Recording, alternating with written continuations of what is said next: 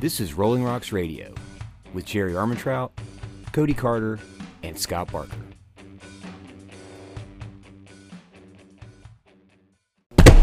Welcome to another edition of Rolling Rocks Radio, the podcast where we talk about Brazilian Jiu-Jitsu, mixed martial arts, and anything else we find entertaining. I'm Jerry Armentrout. No, wait, that's not right. I'm Scott Barker. He's Jerry Armentrout. Hey. And today we have the special guest that we've been teasing for probably the last 2 months. We are joined by one of the most dynamic individuals I've ever met. We are being joined by Kirstan Crummet-Dollar. Let me get out her curriculum vitae here. She is the founder of Magnolia Rose, which we'll get into here in a little bit. She is the owner of Cool Breeze Stables West, and she is the director of the City of Waynesboro Victim Witness Program. Kirstan, how you doing this morning? Good morning. Thank you to be here. Yeah, thank you for joining us. We've been kind of hinting around the last couple of weeks that we were going to have a special guest on, but we didn't want to say too much until we got you locked in. We talked a little bit about the Queen City Magic and Mischief and you know what we did down there last weekend. So we're really stoked to have you on the show today and get to hear your story and then share your mission out to the Rolling Rocks family. So why don't you take us back to the beginning? So who's Kirstan? Where'd you come up? What makes Kirstan Kirstan? So grew up locally in Mount Sinai in Augusta County. To a hardworking mother and father, both worked full-time jobs and part-time jobs. Spoiled us kids rotten with as much as they could. Grew up on a horse farm. It's all I've been around is horses my entire life. Went to Fort Defiance, graduated in '98. Went to Bluefield College in Bluefield, Virginia, to be exact, not West Virginia. Good clarification. Graduated criminal justice program, went straight into the police academy. Actually was in the police academy during my senior year of college. So I was a certified police officer before I ever graduated college. As soon as I graduated, after the police academy, began my first marriage of several. Like marriage so much, I'm going to do it a couple times. I get that practice in. Had 2 children, lived in Southwest Virginia, went through a nasty divorce, moved back home. But when I was in Southwest Virginia, I worked for small town Chilhowie Police Department and then worked for Washington County Sheriff's Office. Went through the divorce, moved back home. Husband and I met when we were in Southwest Virginia, Reggie Dollar. He was in law enforcement as well. We moved back up here. And it's where we've been since '06. Nice. All right. So what was it about criminal justice that caught you at that early age, right? Because you came right out of it, right into, you came right out of high school, you went for criminal justice, then your advanced program into the academy. Mm-hmm. What was it at that early age that got you about criminal justice and law enforcement? I don't know. I don't know if it was my dad just putting it on Cops every night at 8 o'clock, and that's what you had to watch because he was the controller of the remote and the TV. Damn straight. Right. But ever since I was little, that's all I ever wanted to be was in law enforcement or some sort of advocacy. And done the law enforcement for a while, realized there was no money in it, did the advocacy and still realizing there's no money in it. But, so yeah, I've just known from an early age that I wanted to be in that criminal justice realm. Went through many things as a child of forms of abuse, from everything from physical, mental, sexual abuse. So that was kind of also spearheaded we got to lock up these bad guys, and this is not fair. And that's what I love seeing in the advocacy part that I'm in now. It's so much helping the victim and process their trauma rather than just locking up the bad guy. We got to fix the victim as well to become a survivor. Yeah, because this is child abuse, especially child sexual abuse, is the gift that keeps on giving. Absolutely. Because typically the victim, if they're not helped, they become the perpetrator as they get older. And it's almost 100% of especially with men, typically if they're an abuser, they were abused as a child. And if they don't break that cycle, then it just continues. And we see And what we see is that may be true, but a lot of victims know how it felt to be a victim, so they don't become perpetrators. We find a lot of mental health issues in those that are perpetrators as well. And it's, if we can't fix the mental health system, we will continue to be in this vicious cycle. And if we don't fix the family dynamics where it's passed generation to generation, we're not ever going to get a spearhead on it. Yeah. So yeah, I've always known from an early age, and it's like with my kids, my daughter has no clue what she wants to do and never knew what she wanted to do. It's always, every year it was something different. And so it's hard for me to be a mom to a child that doesn't have a career focus as far as help guiding her and leading her. Now my son, he has known since day one he's wanted to be in the military, and so I know his career path and standing and supporting him. Yeah.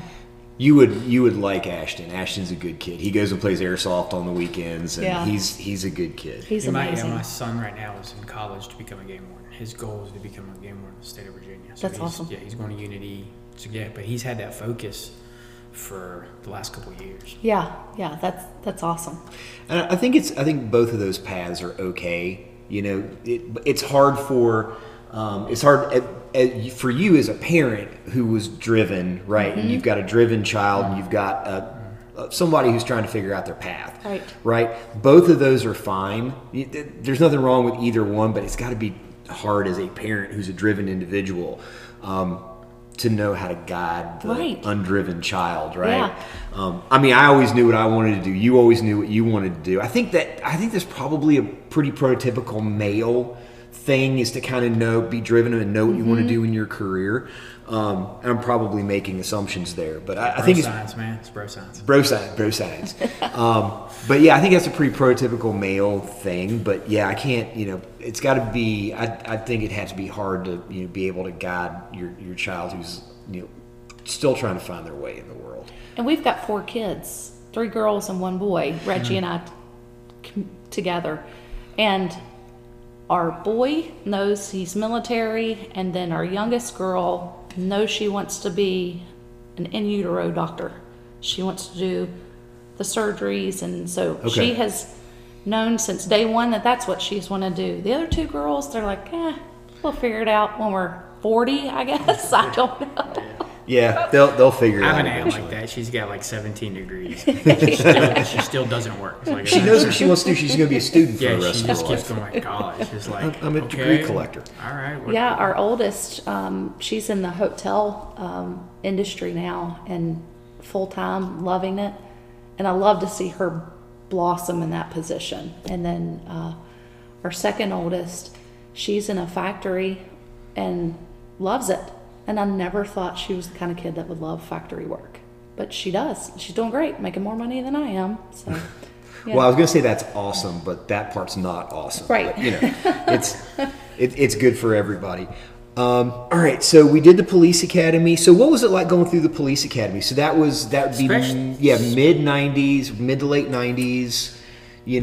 I graduated from the police academy in 2002. Yeah. Okay. So, she's a little younger than us, so yeah. That's But true. no, it was the same. It was, I believe it was 3 females in our class. That's what I was curious about, especially back 3 then. females. I mean, it's still, probably 70-30. I can tell you when I moved back here to Augusta County, it was the same way. Yeah. Oh yeah. It still is. Yeah. Still is. But it's not a position, especially this is what we were, like he asked first, but how did you coming from our community go into law enforcement as a woman? Because it's really not pushed. That's not even seems like it's even discussed to young ladies. Like, there's a job here. So, it's a job depending upon who the sheriff is. Because when we moved back up here, all the experience that I had, a 4-year degree, I was on the road as an officer. And then I was promoted to investigations when I worked for Washington County and worked sexual assault cases. Come back here to Augusta County, put in an application. I had to pull strings just to get an interview. And they still wouldn't look at me. And I had more experience than most of the guys that were working for them. And it's all in who you know and... Politics. Yeah, absolutely. Yeah. Absolutely. And I don't know, I can't say that about the sheriff now, because he does have females on the road. He seems. I think it's a different ethic. I think so. Now, I don't know. A lot of the deputies that work for him love him. I've met a lot of them, and they're like, they'll die for him. But he leads a different atmosphere. Think about his first thing, basically he ran on was cleaning up corruption, and also officers had to be fit. If you weren't fit, you weren't a patrol officer. Yeah. So, and he's held to that. I mean, you meet the guy, and he's this big, strong guy, works out, and he takes pride in it. So yeah. But again, like it's the dynamic of who runs the office. Right. So how'd you get down to Chilhowie, and then why'd you come back up here? How did that transition happen? So this is kind of the... Yeah, 'cause that's way down. That's Tennessee ways. Yeah, So the police academy I went to was in Bristol, Virginia. Okay. So that's where I met my first husband. Was in the police academy. So that's how I was in Southwest Virginia for several years. Step across the street and you're in Tennessee. Yes. Yeah, the town of two states. So was that did you go to the Bristol Academy just because you were at Bluefield? Yes. Okay. Yes. And I went with 2 other fellow students from Bluefield. We had already had enough credits to graduate early, but the criminal justice program gave us the opportunity to go ahead and go through the police academy, their pre-employment. So we were certified. Wherever we would get hired at would only have to send us back for driving school. Okay. So, but yeah, it was, one of them works for the city of Charlottesville Police Department, and the other one works for Franklin County. Okay.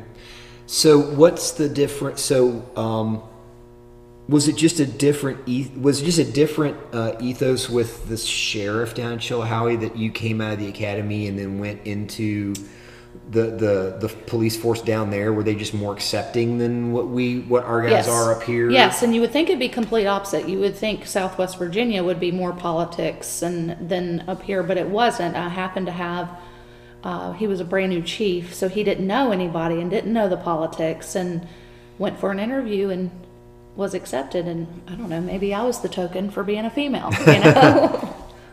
Well, I don't know. Knowing you, I don't think that's true. But just for just for all disclosures, Kirstan and I are very good friends. We have horses over at her barn, so there's a personal connection here. So I'm a little biased on our guests. So well, appreciate it. I just put that out there so that there's no misconceptions. So anyway, so first husband down there. What brought you back to our area? What brought you back home? I had no family down there. The only family I had were my children and then my ex-in-laws, which were fantastic people, and I still stay in contact with them because of my children. But not having the family support that I needed. I can remember when my husband left, the first time was the day before my first Mother's Day, and I was pregnant with Ashton. So he actually left me at the doctor's office when we found out I was pregnant, and I had to call his mother to come get me from the doctor's office to take me home. He's a joy. Yeah. Was he a police officer? Sure was. How'd I guess? Oh, there's good ones and there's bad ones. Yeah. All right. So when did you come back up here? Ashton, we moved the month after Ashton turned a year old. So we moved back up here in October. Lived with my mom and dad for a month. That was long enough. We found our own place. Understood. Yeah. So where did you meet Reggie? Let's talk about my boy Reggie. Sure. So when I was working at Washington County Sheriff's Office, he was going through a divorce as well, and that's how we met. Okay. So, and I was actually... when I was an investigator working the sexual assaults and domestic violence, they had also asked me to work along with them on narcotics investigations. Okay. So there was several times that I would purchase narcotics undercover. Yeah, I was going to say you were probably used to buy stuff. Oh yeah. I was going. Because you don't think that I'm a police officer type. So, and Reggie was also on the SWAT team, so he was on standby or called out when I was buying. So you were basically like Vice. You were doing a lot of the Vice work. A lot, yeah. But working a lot with domestic violence as well. So how did how did you get into that particular realm of law enforcement, right? Because She's already told you. well, no, I mean, what was the mechanics behind it? Like, how did I go from the road into investigations? Yeah. So I got called out on a case to take an initial report of a female handicap that was reporting a sexual assault. So I went to her home, and her caretaker, and I believe he was an uncle or a cousin, she tried telling me that he was sexually assaulting her, and she was in diapers in her bed. And so I just gathered everything up in the house and put it into evidence. And the captain come to me and was like, okay, listen, we can't keep all of this. It's great. I love the passion, but to be honest, when we send this stuff to the lab, they're going to send it all back. We need something specific. So we ended up confided in an investigator, and he and I went and interviewed the suspect, and he ended up admitting to everything. And so from an initial, just went to do the initial report and interview, we ended up getting a confession and never had to take it to trial. So there was a plea agreement and found guilty, and the girl never had to testify, which she would not have been able to testify either because of her handicap. Her handicap. Mm-hmm. Gotcha. So did you have to lobby or apply for the position No, they actually Vice, or did they come to you? No, they actually just approached me. And the job that I went into was the VSTOP, or the Domestic Violence Division. Okay. And that's not the fun stuff that you want to work. I mean, the fun stuff is the bank robberies and the shootings and stuff like that. So it was kind of, well, hey, Kirstan will probably do it. So they approached me, and I said, yeah, I'd love to do it. Love Nice. to, yeah. Okay. Nice. And it gave me that opportunity to work along with other investigators on cases that they had. So I got to see crime scenes and murder scenes and collecting evidence and doing interrogations and victim interviews. But I was more passionate about the victim interviews. With your domestic violence, did you see a lot of them using not only physical and mental, but did you see a lot of the sexual assaults as well? Oh, as you were yeah. doing with the family violence? Oh, yeah. Oh, yeah. Yeah, because I mean, the Guardian group, they put up a lot of stats, and I mean, they're like, well, now it's 47% are related Yeah. to the perpetrators. Like, Right. that's probably, you'd almost guess it's probably low, because how many are not going to tell that it's their uncle, their cousin, their dad, their brother? They're going to lie. Right. Yeah, and there's so many sexual assault cases that are never reported. Yeah. The statistics are overwhelming with. So when somebody does report a sexual assault, it's so hard to not believe. Yeah. And that's one thing when we're teaching it. So I teach the victim witness piece at the police academy, and we tell the guys, it's start by believing. I was sexually assaulted. I'm not going to ever tell you what happened to me, but if somebody is willing to come forward and say, this happened to me and this is what happened, listen and believe them. But so much law enforcement is engraved of pick the holes out, pick out what doesn't make sense, and then it's automatically you don't believe them, that they're lying. And no, trauma affects the brain in so many different ways when you're telling a story, and maybe you tell the story backwards, or you skip a part that is really, really important, but because of trauma, your brain doesn't want to process that yet.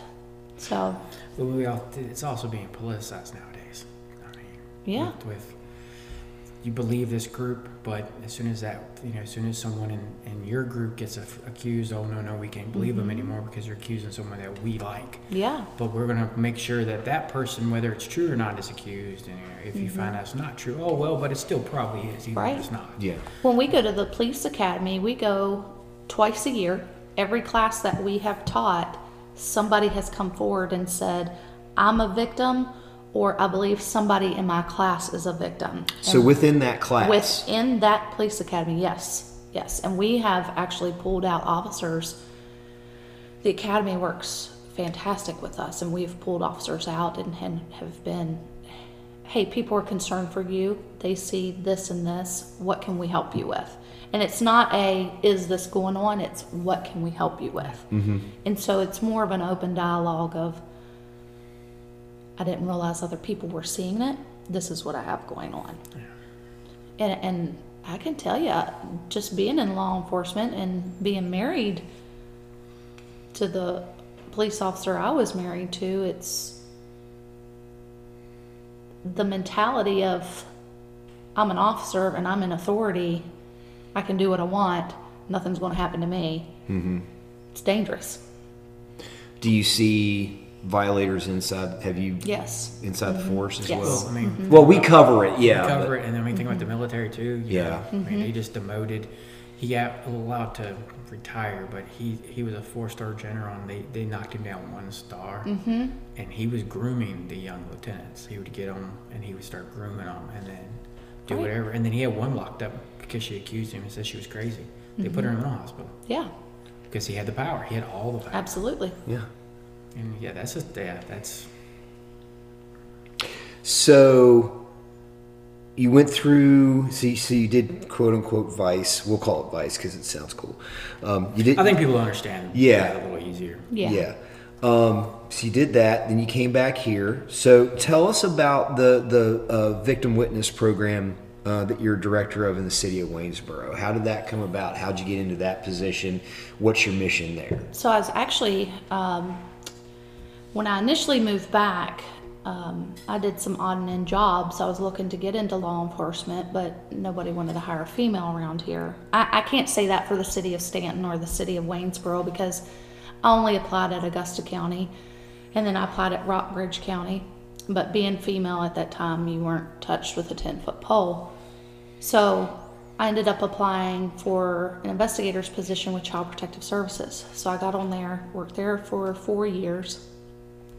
And this is a fun fact, the average CPS worker stays 2 years. Yeah. 2. The burnout rate's got to be Yes. unbelievable. Yes. Yeah, we're. I mean, we have the one here, and she tells us a lot of stuff about And the turnover rate is ridiculous. oh, it is. Yeah. And I got to a point where I was wanting to carry my gun. And you're not allowed to. You're not allowed to carry a gun, pepper spray, anything. You are told when you're hired there, if somebody assaults you, all you can do is run. You can't even defend yourself. That's Which is mind-boggling. absolutely, yes. That's asinine. Yes, and there's been, when I worked at social services, there was a caseworker that the man would not let her leave the house, locked her in the house. I mean, that's abduction, Yeah. you know, not letting her leave. And she couldn't do anything to defend herself. She just had to keep talking to him, and thank goodness she was great with words and was able to talk him down and able to leave. But after that, nobody wanted to go back in anybody's house, especially not being protected. And you weren't supposed to go out in teams because everybody had such a high caseload, you would get so far behind. So I worked CPS for a while, and I was just so burnt out. I did not want to work with any human being ever again. I'd seen enough. After you see children all day, every day of the abuse and neglect, humans are just evil, absolute evil.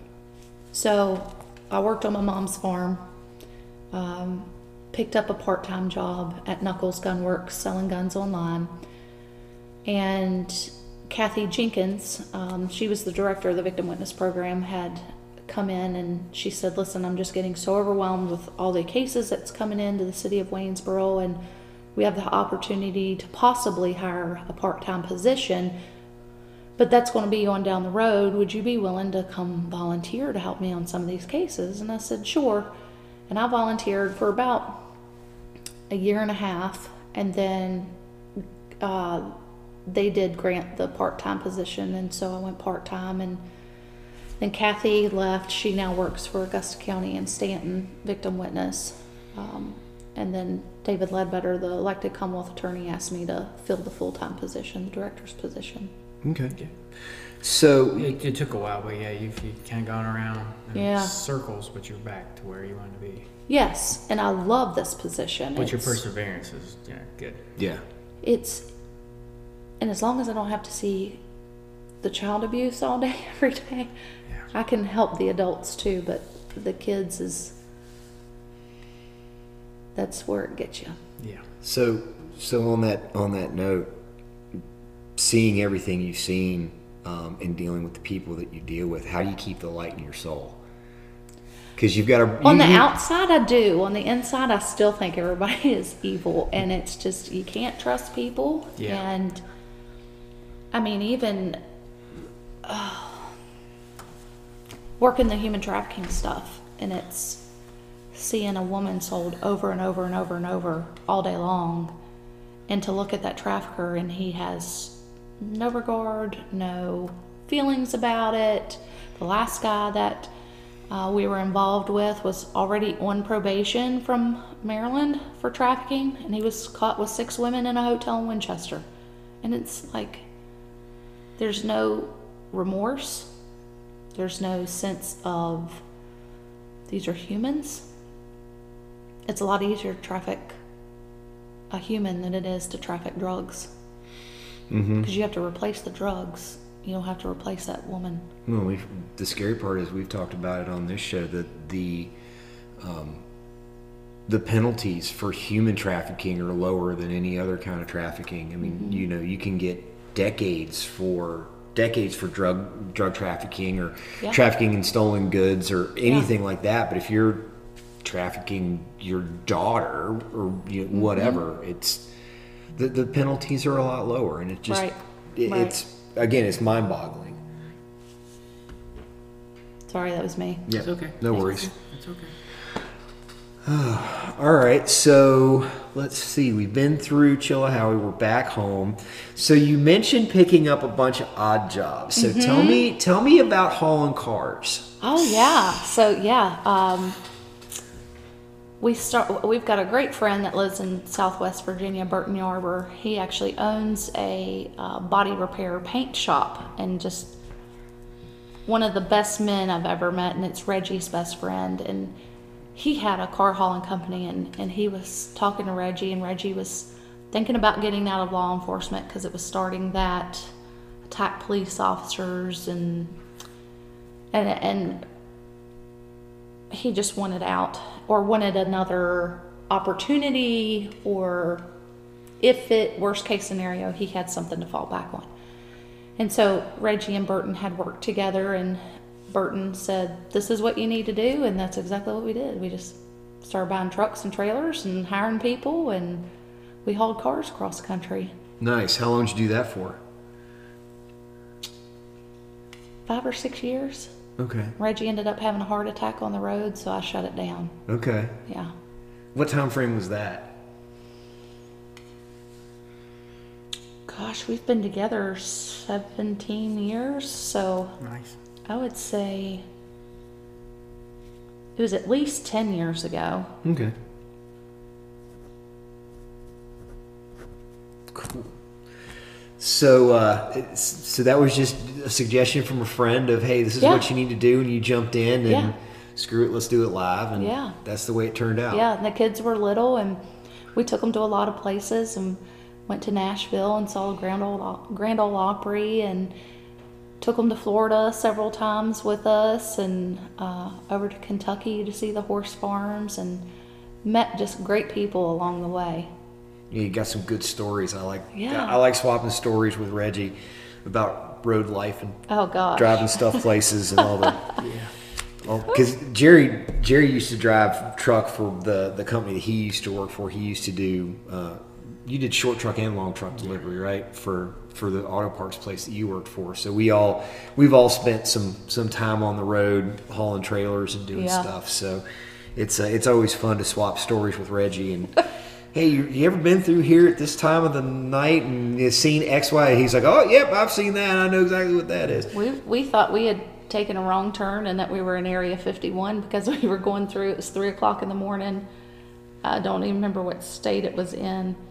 And there was all these flashing lights all around us. And as far as you could see, they weren't simultaneous. And we ended up getting probably another 10 miles down the road and stopped at a gas station, and Reggie said, where are we at? And the woman told him, and he said, well, what are all these flashing lights? It was a windmill farm. Oh. But we thought we had taken a wrong turn. Yeah. Took a wrong turn at It was Albuquerque. the craziest thing we had ever seen. Yeah. Ended up in Area 51. Yeah. So let's take a break real quick, and we'll hear from our sponsor. And when we come back, we'll get into some more fun stuff. So hang on. We'll be right back with Kirstan Crummet-Dollar. And we're back. All right. Speaking of ponies, let's talk horses.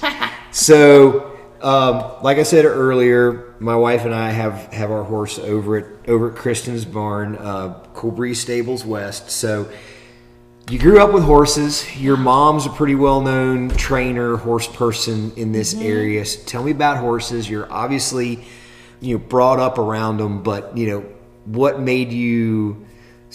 Because sometimes when you're born with it, you want to get as far away from it as you can, right. And then sometimes you want to keep going. So tell me about horses. What is it about horses? Both my brother and I have always gone back to horses or farming in one sort of way or shape or form, and horses have been, because of the crappy jobs that I've had and what I've had to see, that is my outlet.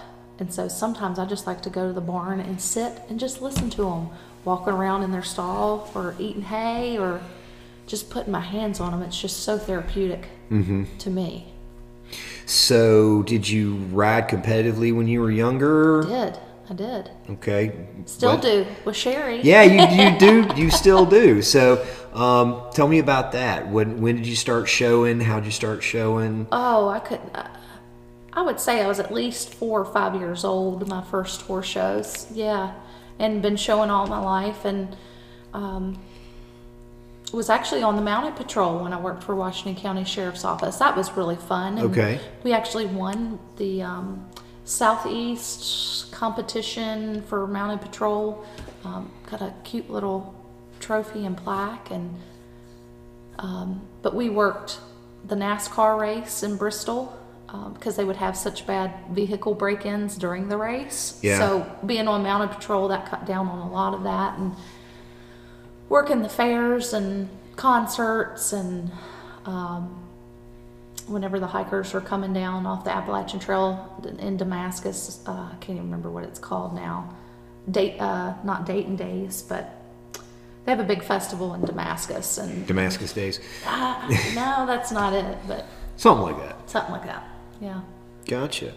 So when you were in Chilhowee, did you guys have horses there? Did you have any connection there, or did you have to walk away at that point? No, I actually worked on another horse farm, a Pasofino farm. Okay. Training horses there, part-time. All right, yeah. Okay, so the Pasofino thing's very interesting because they're the gated horses, and they do the sounding board with on the soundboards. The hollow platform, and that's sounds like a train coming. Yeah, that's a very interesting horse thing. That's one of those that a lot of folks don't know what that is. Yeah. Why are they stomping their feet on those boards? That's strange. Okay, so you worked at a Paso barn down there, and then you came back here. So your mom is Debbie, who owns Cool Breeze Stables. Yes. How did you get into Cool Breeze West? What was that like?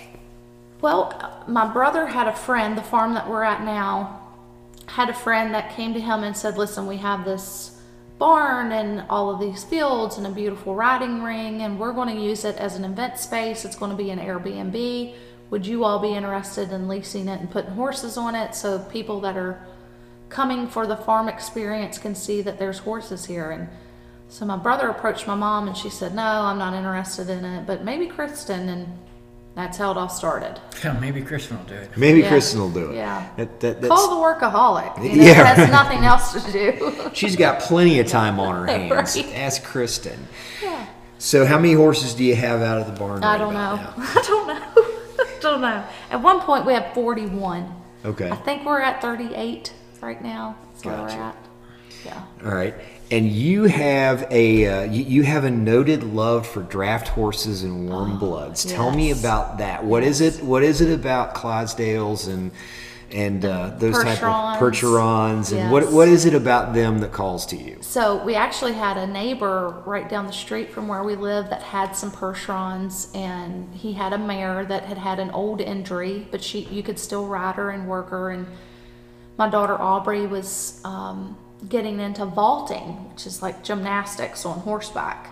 And she was the perfect size for that, and we didn't have a horse we could really practice that grade on, and so he gave her to me, and her name was Lola, and the girls would ride all over her, and there'd be 4 of them on her back at a time doing handstands and flips off of her and cartwheels, and they would stand up on her and hold each other up, and she would just keep walking like she was supposed to do, like she'd been doing it for years. And that was just the sweetest, most kind mare I'd ever owned. And it was so sad, a couple years after having her, she was standing under one of the big trees in the field. Nasty storm come through in July and struck the tree, ran down the tree, down the roots, up into her, and killed her. Mm-hmm.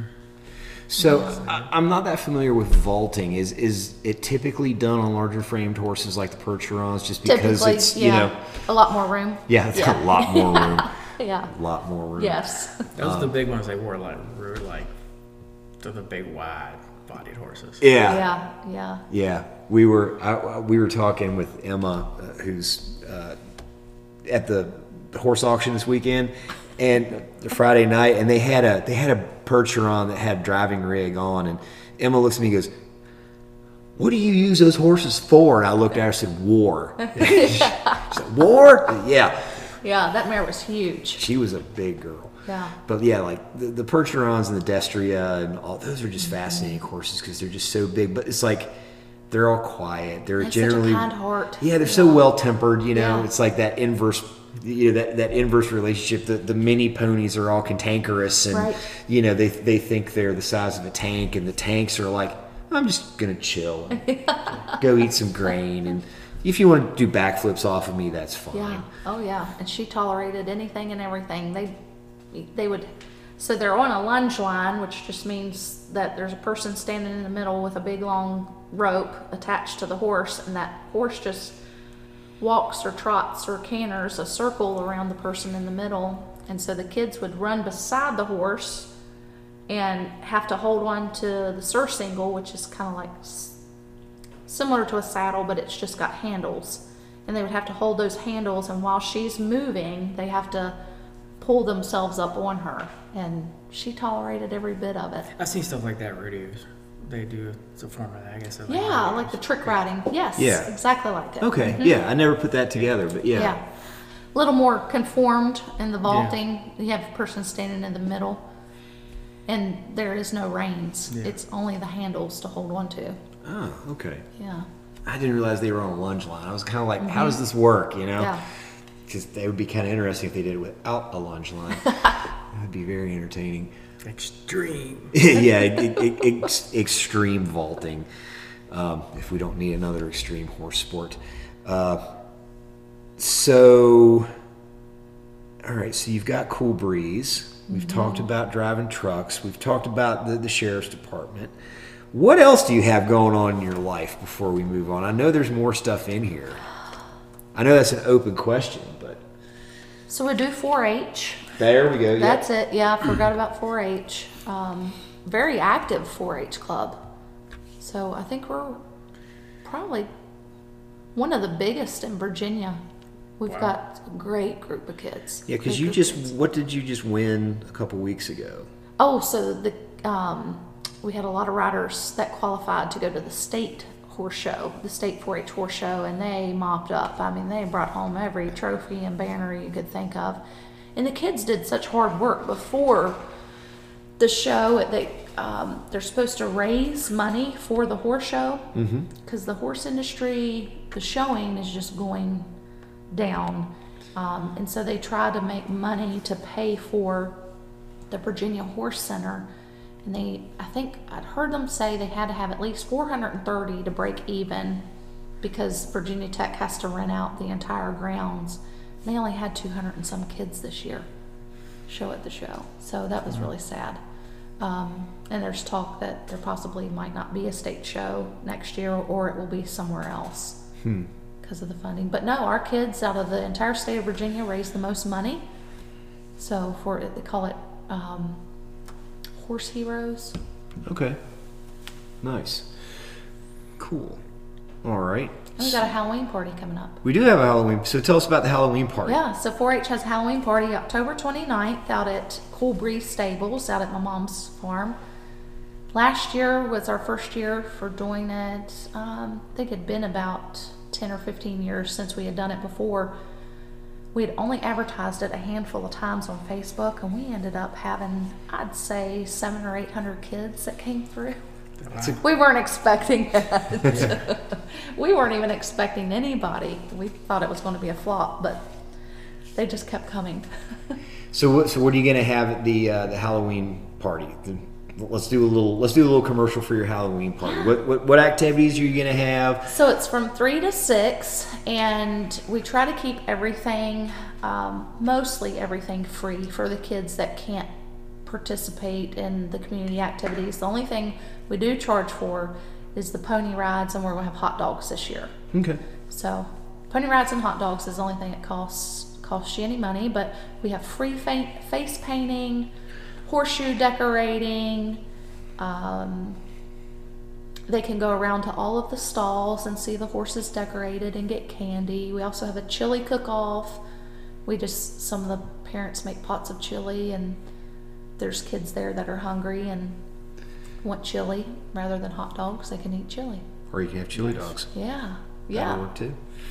It's good to have community, a safe place for kids to go for Yes. Halloween. Yes. Cool. Especially out in the county areas, right? Because trick-or-treating out where we live is so hard, right? Because you have to hit a subdivision. Yeah, you have to, in order for it to be safe, you have to go to a subdivision to do it. And I wouldn't say that's always safe. And that's not always safe. No, exactly. But yeah, I mean, when you're out in the county on some of these, on the county roads, like, kids can't do trick-or-treat. That's why, like, the trunk-or-treats or the stuff they do at the high school or the elementary schools is good, because it gives county kids somewhere to go. City kids, they can, Stanton City kids, they can hit their block or do whatever. But, out in the counties, there's that opportunity's not there. I feel sorry for the people that live in the subdivision across from the Royal Mart, because that's where everybody in the county goes that lives in our part of the county. That's true. That is true. All right. When I started work as a hitman for the psychic underworld, I was cool with it. The world needed washing of that special stain of filth known as other people, and I was the cleaner. Know what I'm saying? And I'm good at my job. Man with the Brazilian Jiu-Jitsu black belt and reverse engineered alien tech. I'm the meanest mother you ever met. So when my boss told me to cap that recording artist, Eva, I had no problem with that. Send her to hell with my black hole shotgun if that's what it takes. But then I started having feelings for her. Damn. And then I met her 6-year-old boy. And I ain't capping a kid. So it's gonna be me, Samuel Coventry, against the whole mafia. I hear they got fancy crap like tactical time travel devices. Well, so be it. Capping a chump is gravy. Capping a poser? That's gravy on rice. You want to hear more? I'm telling my whole story to author Matthew Warner in a book called Mage Tech Duet. It's available only on Amazon Kindle. More information at MatthewWarner.com. Yeah, like I said, Chris is one of the most dynamic people I've ever met. She's always busy. She's always doing something. So let's get into the meat of the issue. So tell us about Magnolia Rose. What is Magnolia Rose? How did it get started? What's your mission? And what can people do to help? Sure. So, working for the city of Waynesboro, I'm tied by grant funds through DCJS, and I'm only supposed to be working with victims in the city of Waynesboro. Jess and I had gone to several trainings about human trafficking because it was a new topic people were talking about to get awareness. And so Jess and I was bringing that back to the city of Waynesboro and working with our Commonwealth attorneys, and David Ledbetter is absolutely phenomenal. Any kind of training we want to go to, he sends us. And then Assistant Commonwealth Attorney Elise Stolpe, we've asked her to be on our board. She is huge for victim advocating and such a passionate prosecutor. that we wanted her on our team no matter where we go or what we're doing. And we started getting phone calls from other law enforcement agencies or from the Virginia Victims Assistance Network. They had a victim that called in to them on a Saturday, said, I'm actively being trafficked. I am in Rockingham County. I've got 20 minutes to get out. And I'm at the barn getting ready to get on a horse when Jess called me and said, hey, I just got this phone call. The girl doesn't want law enforcement involved for many reasons. She's got 20 minutes to get out. And I'm like, I'm in Mount Sydney and she's in Rockingham County. There's no way I can get there in 20 minutes, but I gotta go. I gotta at least try. I called Rockingham County Sheriff's Office and asked them to give me a call back or if they could please be in the area, and told the dispatcher the situation of what I had going on. The Virginia Victims Assistance Network kept the victim on the line. Trafficker ended up showing back up. And so the victim pretended like she was picking up trash around the house with a trash bag. And I relayed through that hotline, tell her I'm getting ready to pull in the driveway, that she needs to come running. I pulled in the driveway and she come out with that trash bag on her back. And what was in the trash bag is the little bit of personal items she had in that house. And she come running out and jumped in the car and we took off. And so, come back and told my boss, I was in Rockingham County this weekend. He said, don't ever do that again. So that's why we had to start a nonprofit, so that we can do it through Magnolia Rose rather than City of Waynesboro. That way he's not liable for any damages or injuries. So if anything happens, he's right. not his head on the platter. So I had to ask for forgiveness. So. Yeah. Sometimes it's easier to ask for forgiveness than permission. He's getting used to me asking for forgiveness rather than permission. Hey, boss. But he's great. He is just great. Just so you know. In case something is said. Well, that's when you start doing the NURIDs, unless otherwise directed. I'm going to do this weekend. He put on his desk at 5:01. Right. Yeah, exactly. He's gone, and hey, I told you it's right here in writing. Yeah. So that was the genesis of Magnolia Rose. Mm-hmm. So, and since then, and we had been teaching at the police academy. So whenever we go to the police academy, you know, we tell them our stories about what we're seeing as far as trafficking, along with the domestic violence and sexual assaults that we're seeing. And so that kind of spearheaded the talk in the town of, hey, these two women have created this nonprofit and they're working with trafficking victims. So now we're responding to Winchester, we're responding to Lexington and Buena Vista. Several weeks ago, FBI and state police called us out to Winchester. They had 6 girls they found in a hotel.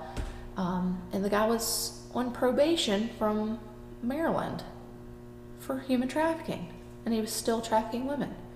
So we spent some time in the FBI office with these women, and I've got to experience the United States Attorney's Office and federal court now, so.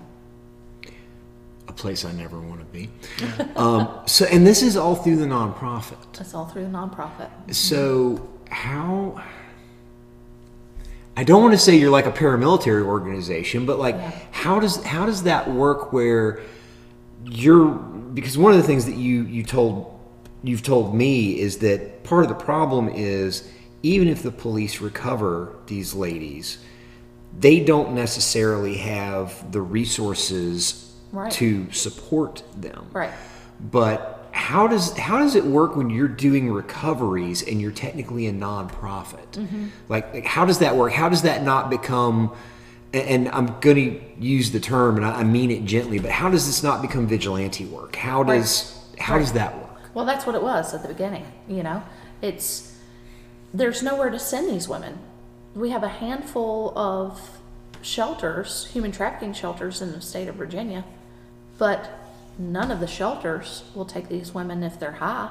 Yeah. Every one of them we get is high on heroin or meth. Every one of them. So the police can't afford to put them in a hotel room. So what do you do with them? Mm-hmm. That you can't put them in a homeless shelter because they won't take them because they're high. You can't take them to a hospital. Hospital's not going to keep them just because they're high. they're going to release them with several days of, of prescription meds and discharge them. So they have no other option but to call us and say, hey, we don't know what to do. Can you come help? And so we go pick them up. It has been in the past, Jess and I have been paying for a hotel room for these girls. And Jess and I will stay with them while they're detoxing. And we'll go to the hospital with them while they get their diagnosis and get all their tests and their medications. And we stay with them in the hotel for several days until they're sober. And then we start calling human trafficking shelters. And like I said, there's only a handful in Virginia. And some of the handful are not reputable shelters. I would not even send my dog there. And we had to learn that the hard way with one of the girls that we sent there. And this is an organization that gets thousands upon thousands and thousands of dollars every year in grants, and it's absurd that nobody looks into these shelters. We talked about that with Nate from Guardian Group. We were talking about that there really wasn't a vetting process for any of these halfway homes or anything like that. And I'm sure you probably remember the whole Gemeinschaft thing from back in the mid 90s, right? Yeah. That whole thing was going on. Yeah.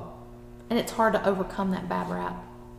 Yeah, especially in an area where that episode was so widely publicized, right? It's got to kind of, everybody's looking at you a little side-eyed because, we remember, those kind of, have you run into challenges like that? Like people aren't sure about your legitimacy, or because you're connected with the only thing I have seen is the question about liability.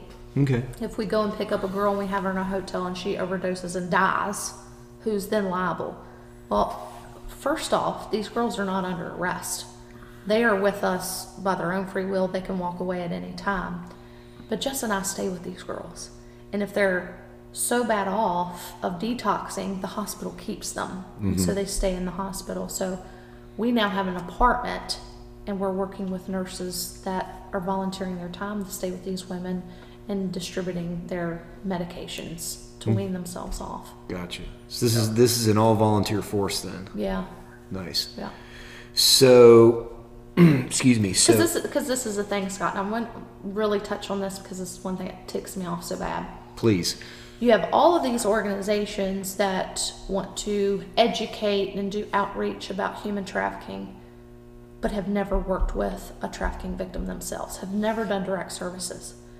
But you've got these organizations going out and talking about human trafficking and what can we do to teach people to be on the lookout for red flags. And people are turning around and giving them money just to go educate.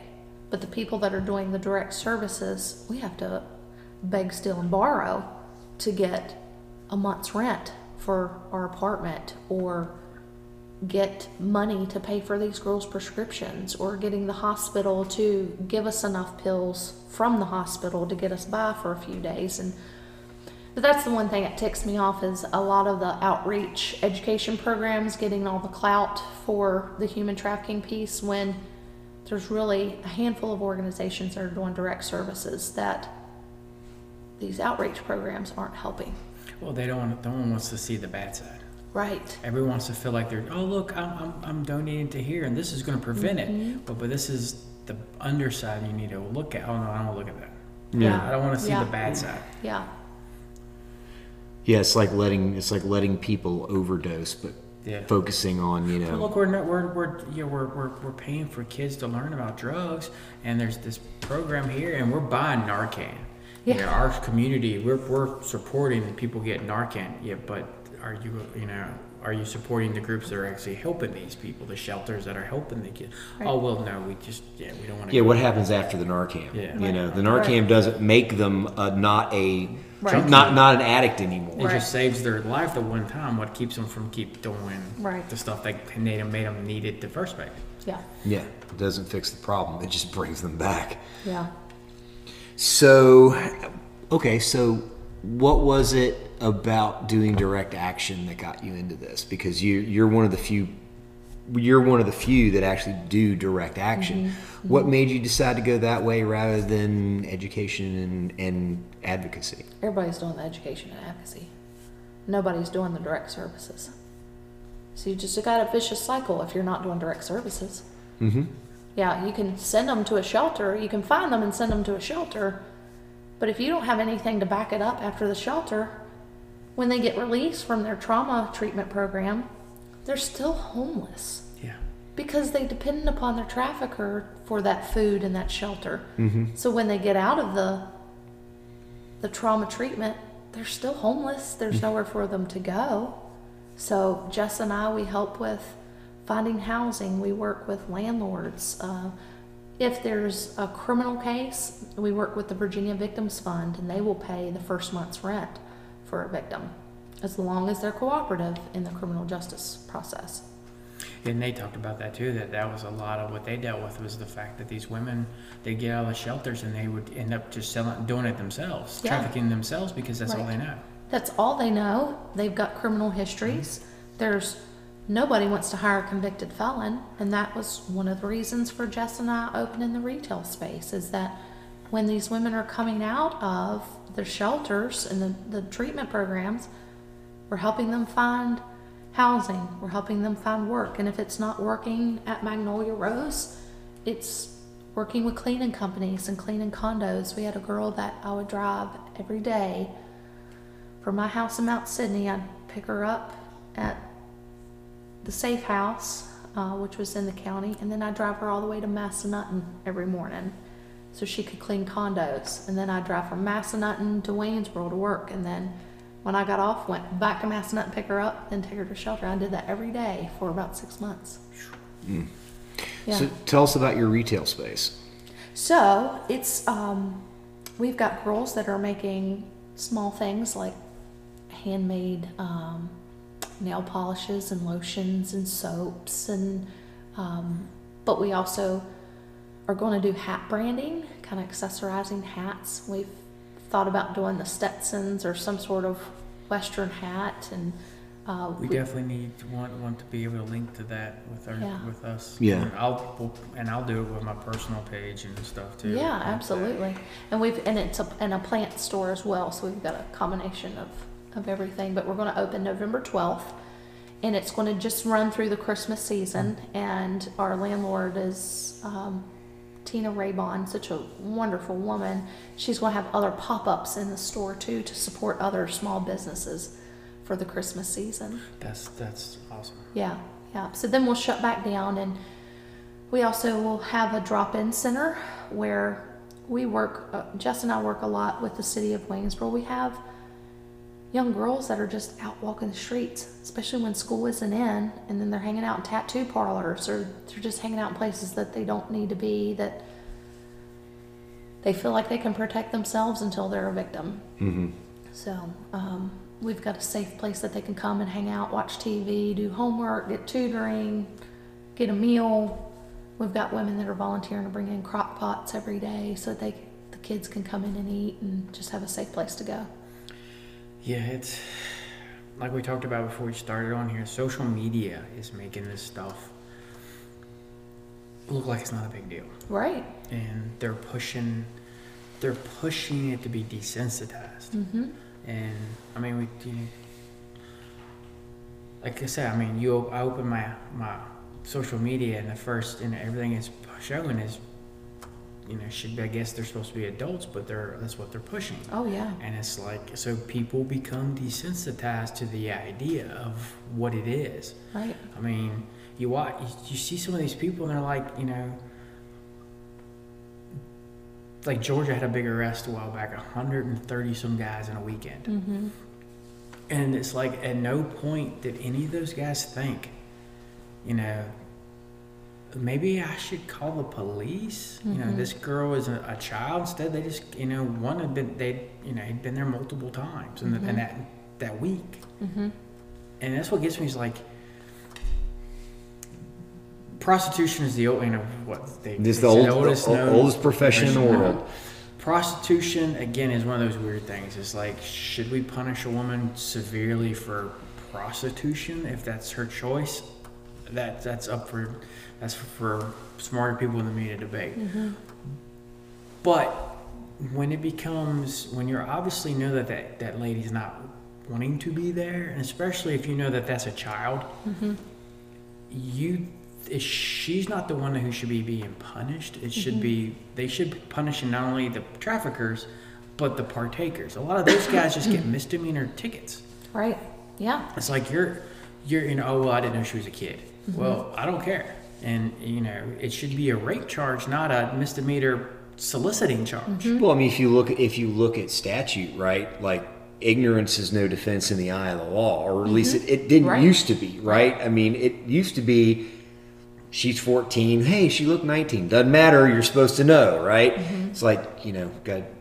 Yeah. But to Jerry's point, like, that's starting to get weakened by the social media and the things that we were talking about earlier before we came on the show about, what's happening in pornography, right? What is that starting to, what the most search term is on Pornhub or whatever, right? It's like, what is that doing to the society, and what barriers is it breaking down? Right. And what effect is that happening in the larger society? And for the prostitution thing, you can have that. You can kind of look at how the war on drugs went. Right, for a long time, we prosecuted petty drug owners and drug users, and we locked them up. And and if we got rid of the clientele, it would do stuff, or the low level supplier. So we would lock the young lady up, 10, 15 years, or just keep arresting her while the guys actually or the guys partaking are just getting tickets or nothing at all. Right. Hey, don't be out here again, blah, blah, blah. But, I mean, other countries, it's legal. I mean, it's a regulatory system they have in place, and they don't have as much.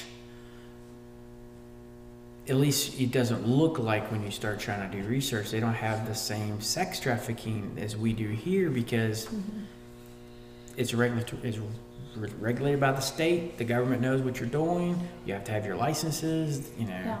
Guys know where to go. This is where it is.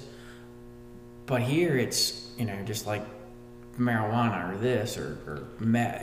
It's that dark underground, and everybody turns their head because they don't have time for it.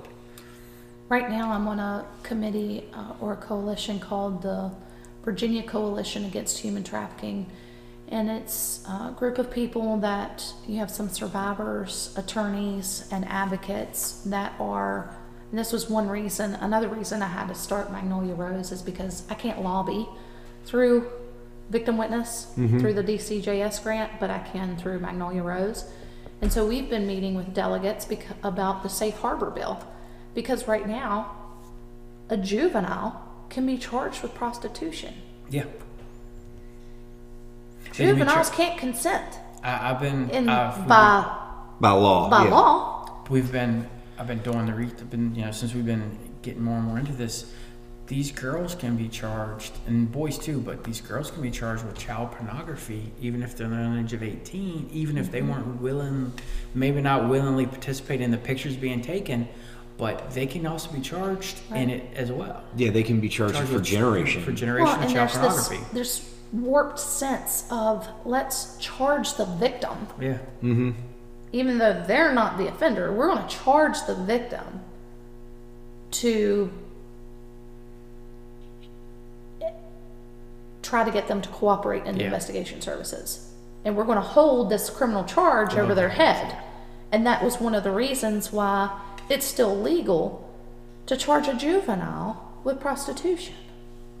So the Safe Harbor Bill is a bill that protects those kids. That when there is a juvenile found, that you can't find a trafficker, but you can prove that some sort of ad was put out about this child, they're not arrested. Social services can come in and take custody of that child for at least 72 hours, and then law enforcement can do their investigation. But don't be criminally charging these kids. It's absurd. Yeah. We talked about the girl in Idaho. Yeah, the young lady that she was 15, she stabbed her pimp, and she killed him. And then she was found guilty, but the judge of manslaughter, but the judge sentences her to probation instead of jail time. But she was also ordered to pay his family restitution for killing him. And luckily, GoFundMe was put up for her, and it was quickly raised enough money to only take care of that problem, but to help her get a start. But and the bad thing is, and even the judge and the prosecutor, they weren't trying to punish her, but their hands were tied by state law. It's like, even though what they knew, she was being prostituted, she was being trafficked, they knew this, it was obvious. They didn't argue that with her defense attorney. It was the fact that, this is state law. She killed somebody black rather and white. than call and reach out for help.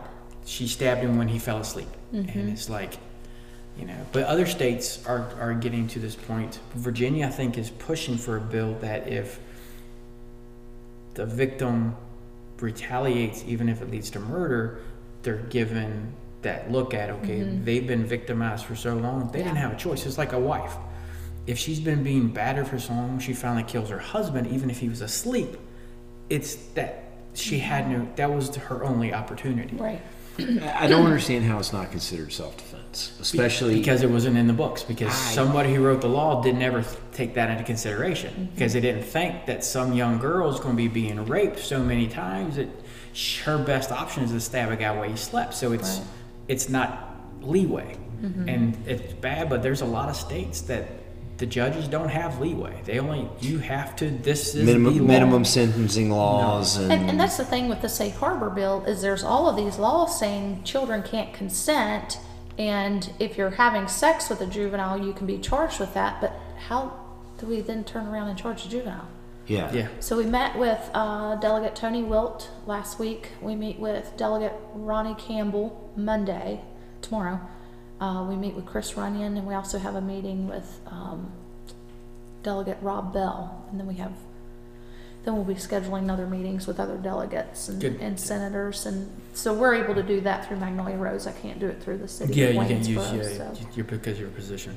But these delegates are saying, well, I got to talk to Mark Obenchain was one that voted against the Safe Harbor bill, and he's an attorney. Yeah, I'm curious about why he voted against it. He never answered why he voted against it. Right. Well, because other people have asked, why did you vote against this bill? And he will not answer why he voted against it. Right. And the thing is we're asking an attorney that practices civil law rather than an attorney that practices criminal law. Yeah. So that's why I'm glad I'm on this coalition with other attorneys, and I'm learning so much about law language, but you got to go and ask them, and you got to put them on the hot seat of, why'd you vote against this? You see it in our local politics, but also international politics, where you'll see these people vote against something. It's like, why'd you vote against it? And then they just want to answer. It's like, why? And this is a good bill. Why are you voting against it? Yeah, and we hear, it's who brought the bill to the table. Yeah, I didn't like because it was brought because it was the opposite party, and I'm not supporting anything they bring. It's like, all right, that's. And if you look up the Safe Harbor bill, it's exactly what it is. All the Democrats are trying to get it passed, but the Republicans are the ones that aren't. And I'm like, why? This should not be about what party you're in. Is that strictly what it is? Why the Republicans are opposing it? Because it was brought by a Democratic legislator? Well, was there anything attached to it? Because that's what happens a lot of times. It wasn't. Because we've read through the bill and worked through the bill, this coalition, and. But you also get where these guys, the men and women on one side or the other, they're told by staffers, you're going to vote no on this bill. Right. Mm-hmm. And they don't have time to read every bill, so they're like, okay, we were advised by our party to vote against this, so we're voting no. It doesn't matter why, we're told to vote no. Right. Like I said earlier, it's becoming politicized. Yeah. And these kids and these women and even boys are being victimized again, and now they're being victimized by the same people who are supposed to protect them. Yeah. We've got Delegate John Avoli is on our board for Magnolia Rose, and so bless his heart. Yeah. I'm all the time calling him going, hey, I need you to support this. That's actually good to have. But he gets it. He gets it. But he's been both sides of the aisle. He's been one and the other. He's been a mayor. He's done a lot. So he's a big name to have help you. Yeah, That's good. Yeah, he's great. He's been fantastic to our foundation. Good. So what are the outcomes like for the ladies that you work with? We talked a little bit about Nate, to Nate about that, and that's one of the things we want to continue to. Kind of dreary sometimes. Yeah, it is, but we want to continue to have that discussion so that people are aware of the continuing challenges to these people, because you see we talk about the stories, the girl kills her pimp, or the guy out in Montana who rescued the girl in the truck parking lot, right? And everybody looks at the newspaper and goes, "Whew, that's one more off the street." It's not.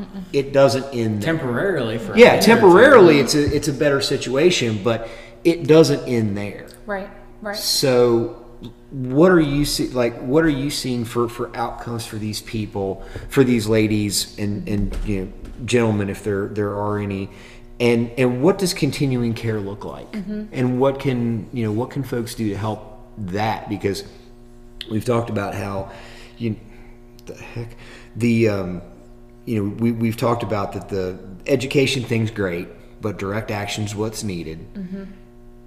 So you need support there, and then what needs to happen on continuing care after recovery? Right. So we've got a friend, Sydney Hazlett, who has been working on fundraising because she worked at Rest Stop down in Nashville, Tennessee as a case manager at a human trafficking shelter. She's trying to get a shelter opened in the vicinity, whether it's Rockingham or Augusta or Harrisonburg. She is trying to get one open because when we find these girls, they attach to you because they don't want to be high. They don't want to be with a trafficker, and you have now become their only source of normalcy or stability or person that has actually wanted to help. So we see a lot that the girls don't want to go out of state to shelters. They want to stay in state. So we work with Letitia's House in Williamsburg. They're a fantastic shelter. When we get a federal case, then the shelter that is in the Richmond area will accept a girl. But if we call from City of Waynesboro or these jurisdictions, they won't accept them because they're outside the service area. We've got one juvenile shelter in the state of Virginia, and it's called the Lampstand, and they're in Roanoke. But once we get them into shelter, you got to have the housing for when they come out of shelter, because they're going in homeless, they're coming out homeless.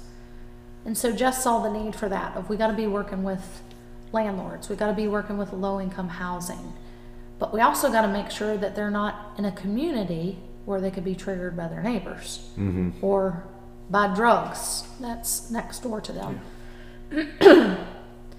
Then we got to be able to have them a job immediately as well, so that they can afford to pay their rent next month, or they can afford to keep their electric on.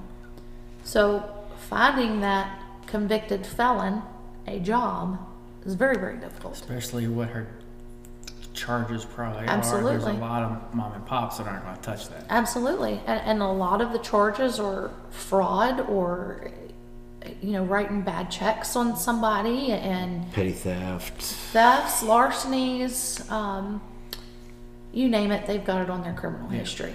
So that's why Jess and I, we were like, well, we got to create a place that they can actually work and make money. And we trust them because we work with them. And we know these girls. And I've never had one steal from me.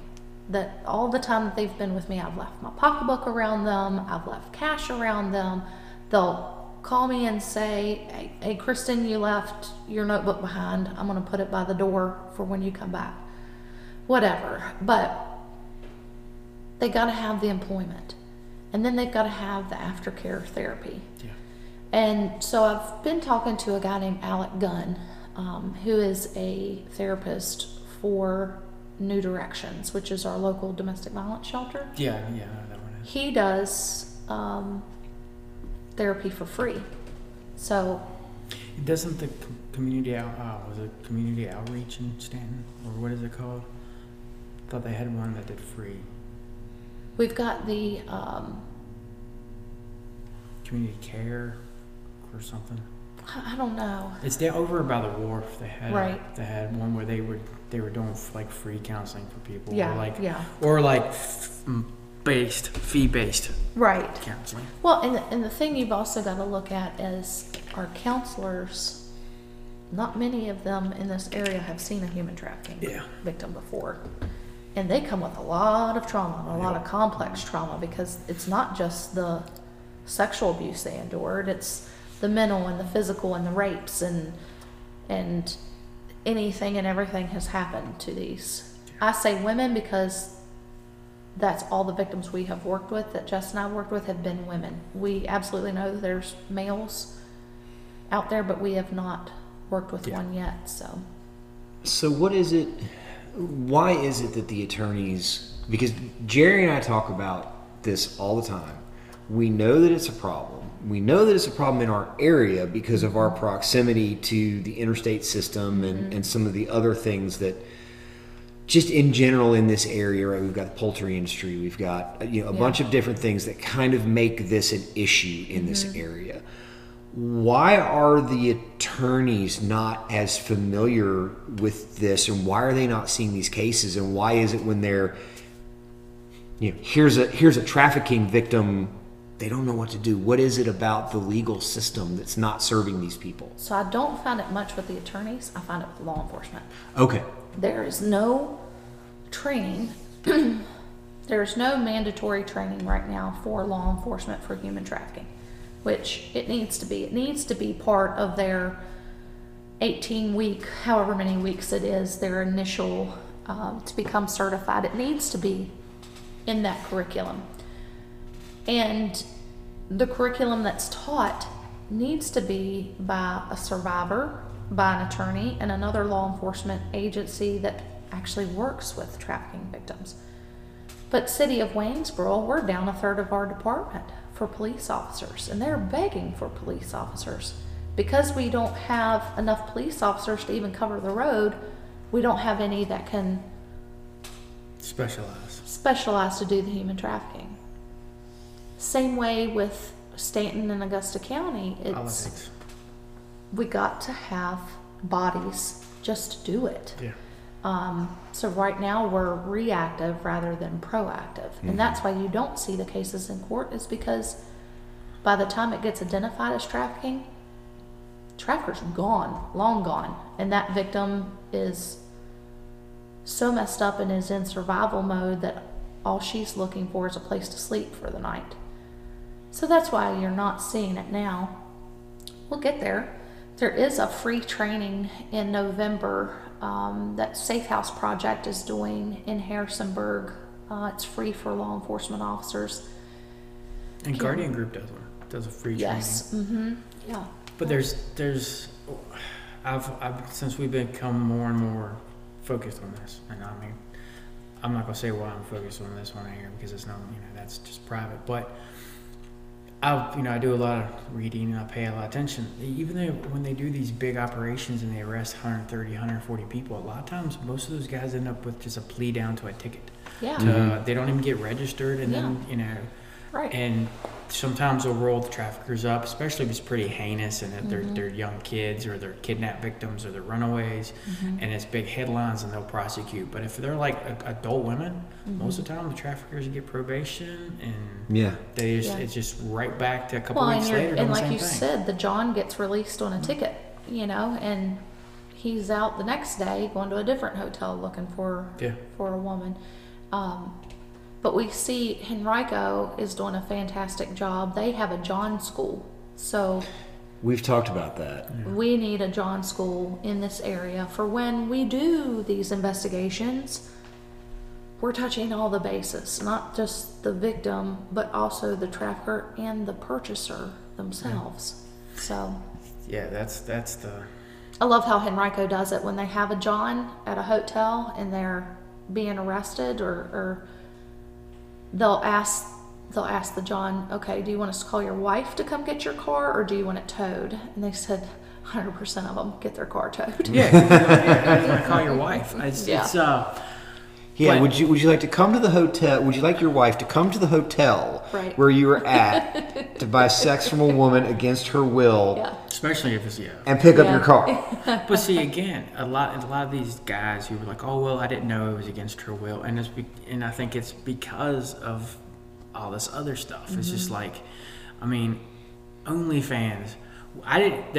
When a couple years ago, we used to joke about it. But at first, when OnlyFans started, up until someone actually had to break it down for me, I thought OnlyFans originally was for like athletes and stars and stuff. Like you could pay money and they would like, sign stuff for you, or they would do like private Record a meet and greets. message, And it was a or- way Yeah. they could make extra money, and it was a way people could get that personal experience. You couldn't go to, Hollywood to meet their favorite person. Yeah.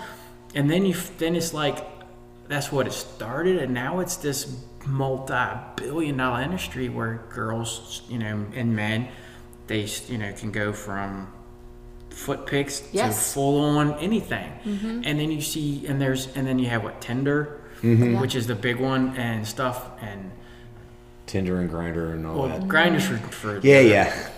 But yeah, the same thing.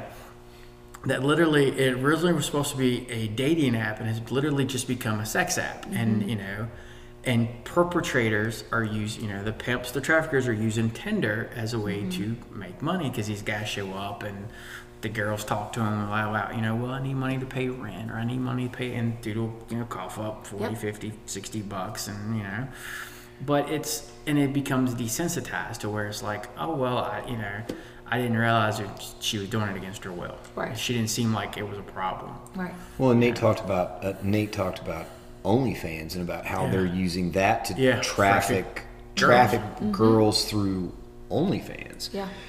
And But OnlyFans keeps the legitimacy, because you have people who are well known, who have names that then go and do things on OnlyFans. So it's like they keep their legitimacy up there enough to where it's,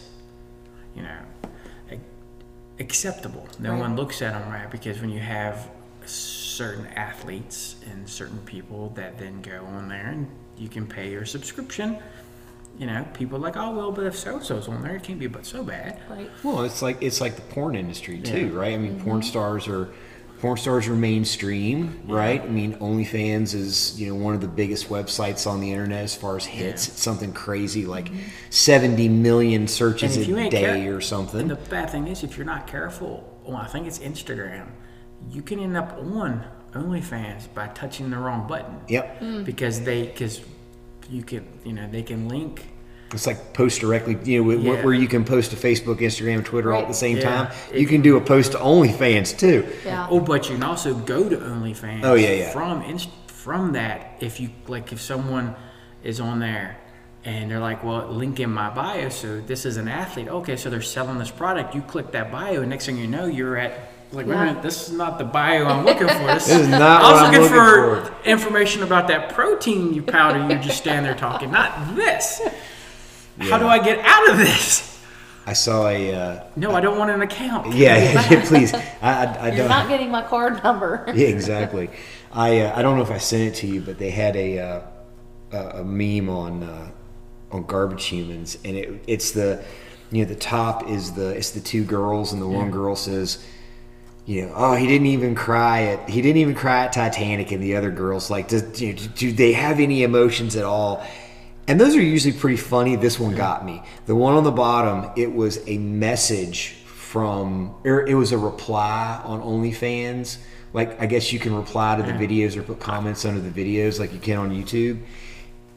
And it said, so it had the Pornhub thing, and it's Pornhub, sorry. It had the Pornhub logo, and the reply to the video was, "Why are you doing this? Your father and I miss you. Please come home." And then the other side was, Chad guy with the comb over, and his face is black, right? Because that's him showing remorse. That one hit me right in the feels. Yeah. Because it's like, when we talked about it with Nate, like pornography, how much of pornography is voluntary versus how much of it is involuntary, right? And everybody, it's like you're talking about OnlyFans and these other things, right? Everybody focuses on the voluntary portion, but nobody pays attention to the fact that Sarah Silverman's making jokes about OnlyFans on a Grubhub commercial. Yes. No, Uber Eats. She's literally talking about OnlyFans as a joke on Uber Eats. So, yeah, we're desensitizing the fact that this is a problem. Yeah. It's like, oh no, this is just an everyday common thing. Oh, don't worry about it. It's normal. Normal. Yeah.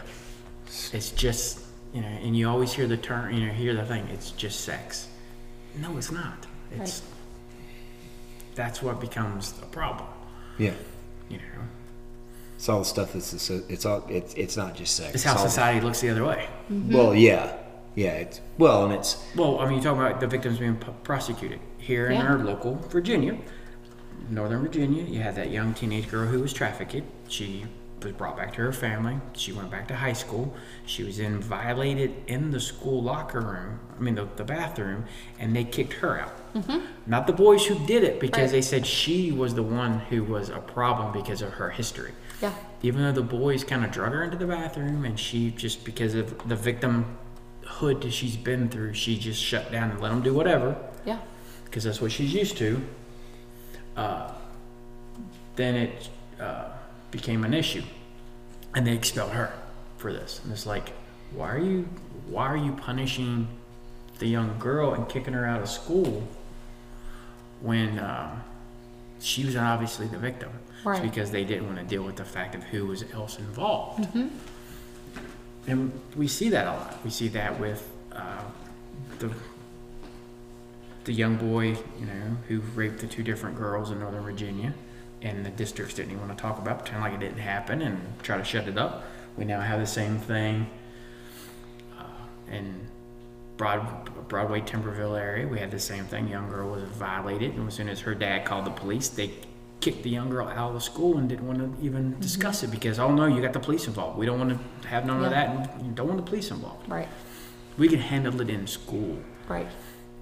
North Carolina, young girl was raped, pressed charges. The abuser was, fellow high school kid. He was convicted, admitted to doing it, was convicted. The school then kicked the girl out because they said that they didn't care what law enforcement said.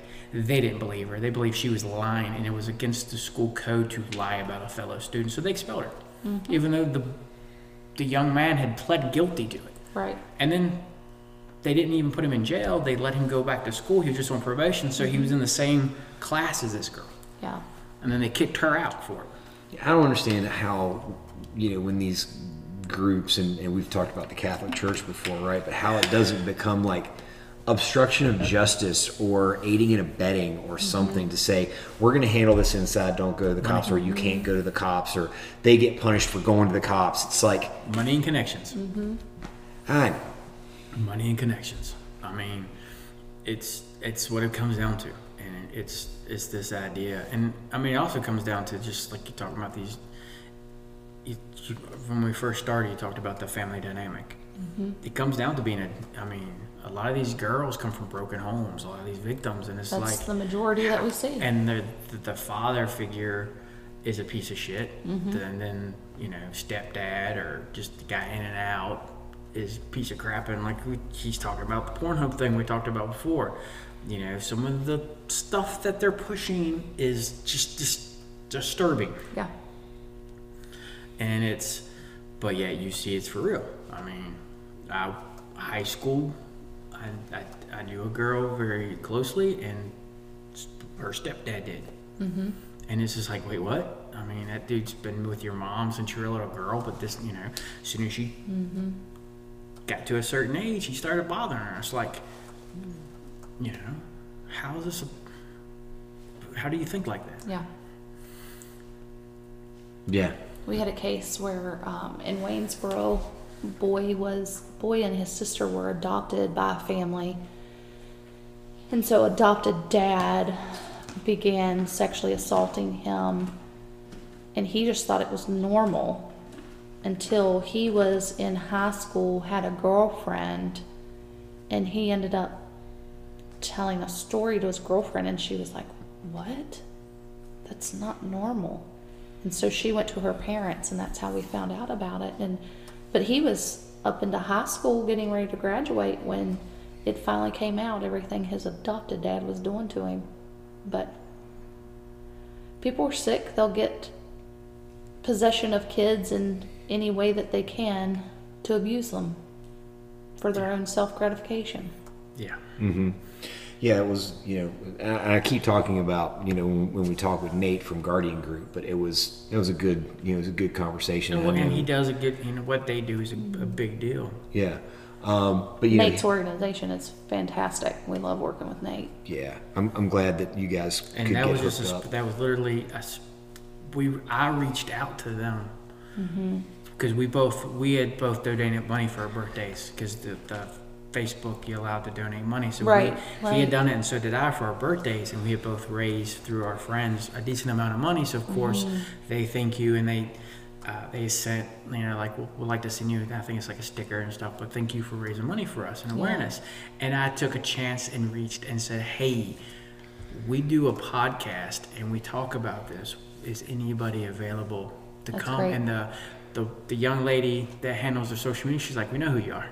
We've heard some of your stuff, and yes. And then she's like, and Nate lives right over Nate the mountains. lives nearby. Yeah. And it was just like perfect. And it was because I took that initiative to say, hey, we would really like to get you on here to talk, to bring even more awareness to your group. And that's the thing, that's what we need, is because he and Guardian Group can be such an asset to law enforcement with what they do. And I mean, Nate and Guardian Group, they do the majority of the investigation and just hand it over to law enforcement. And why you wouldn't want that, I don't know. It's just they don't know. Sosa, the young lady who does the Underage Undercover,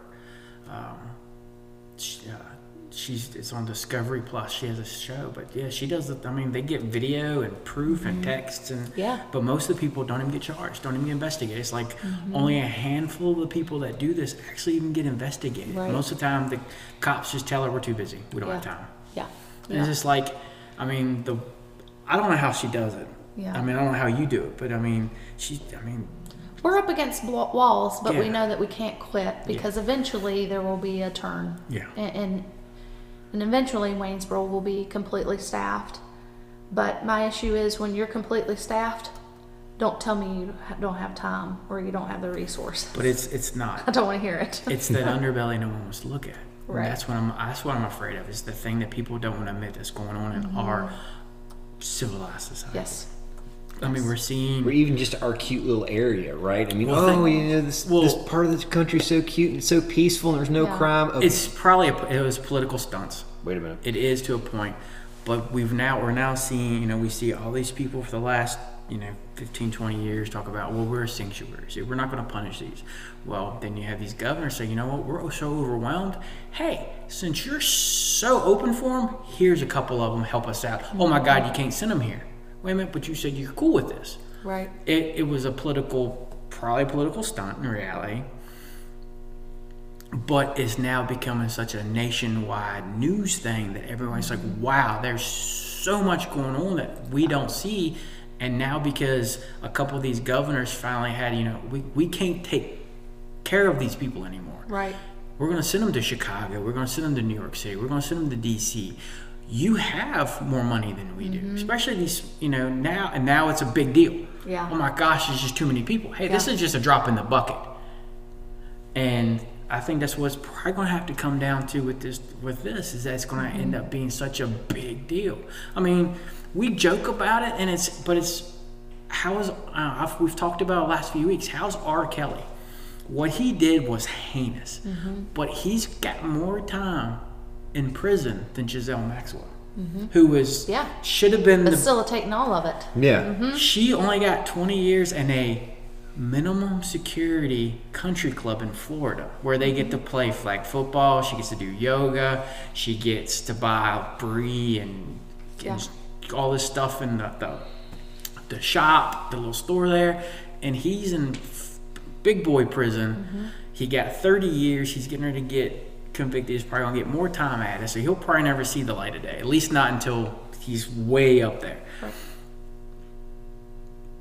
but people act like it's not a big deal. Oh, well, but who? But then she was convicted of trafficking. But who was she trafficking and to who? Because now we don't know who she trafficked, and we don't know who she was trafficking to. And that's what a lot of people don't know. Like, why don't we know who her clients were? Because she ain't running the mill dude on the street corner. She's the big dollar people. Why don't we know? It's because those people on that list have enough money and enough clout that they're afraid to bring it out. Keep that book shut. Yes. Well, and the whole R. Kelly thing, just shows some of the stagnation and the frustration in the process, right? Because Jerry and I joke about it, but we've known R. Kelly is a scumbag since he was dating Aaliyah when we were in high school, and Aaliyah was 15 years old, right? I mean, how long ago? It was 15 years ago that he had the tape where he was peeing on the 14-year-old. Peeing on the 14-year-old, right? Yeah, he didn't know it was 14. He thought whatever. Well, the funny thing was, he's like, I thought she was 16. Dude, that doesn't make it any better. Help you. She's still underage. That doesn't make it any better. But it's like, we've known about this dude for nigh on 25 years. Well, better than that. Why did it take this long? Bill Cosby. We're just now figuring this out, but you had someone like Richard Pryor saying that dude's a scumbag back then and talking trash about him in the 70s. Right. That this dude's a piece of trash, but because Richard Pryor cussed and he did drugs and he was, this looked at this way and, Well, Cosby was America's dad. Yeah, he was. Right? Yeah, I'm clean cut and I believe in God and blah, blah, blah. People were like, oh, no, he can't possibly doing it. Well, guess what? He did a whole lot of heinous stuff. Yeah. Well, and was it Duncan? No, it was Hannibal Buress, who, the comedian, was the one who started that whole thing off about Cosby. Yeah. And it's like, why does it take that long? Why does it take that long? Yeah. When there's things Harvey and Weinstein. people. Harvey Weinstein. The casting couch is the casting couch is a joke. It's considered a joke. It's a category on Pornhub. And the first thing is, start by believing the victim.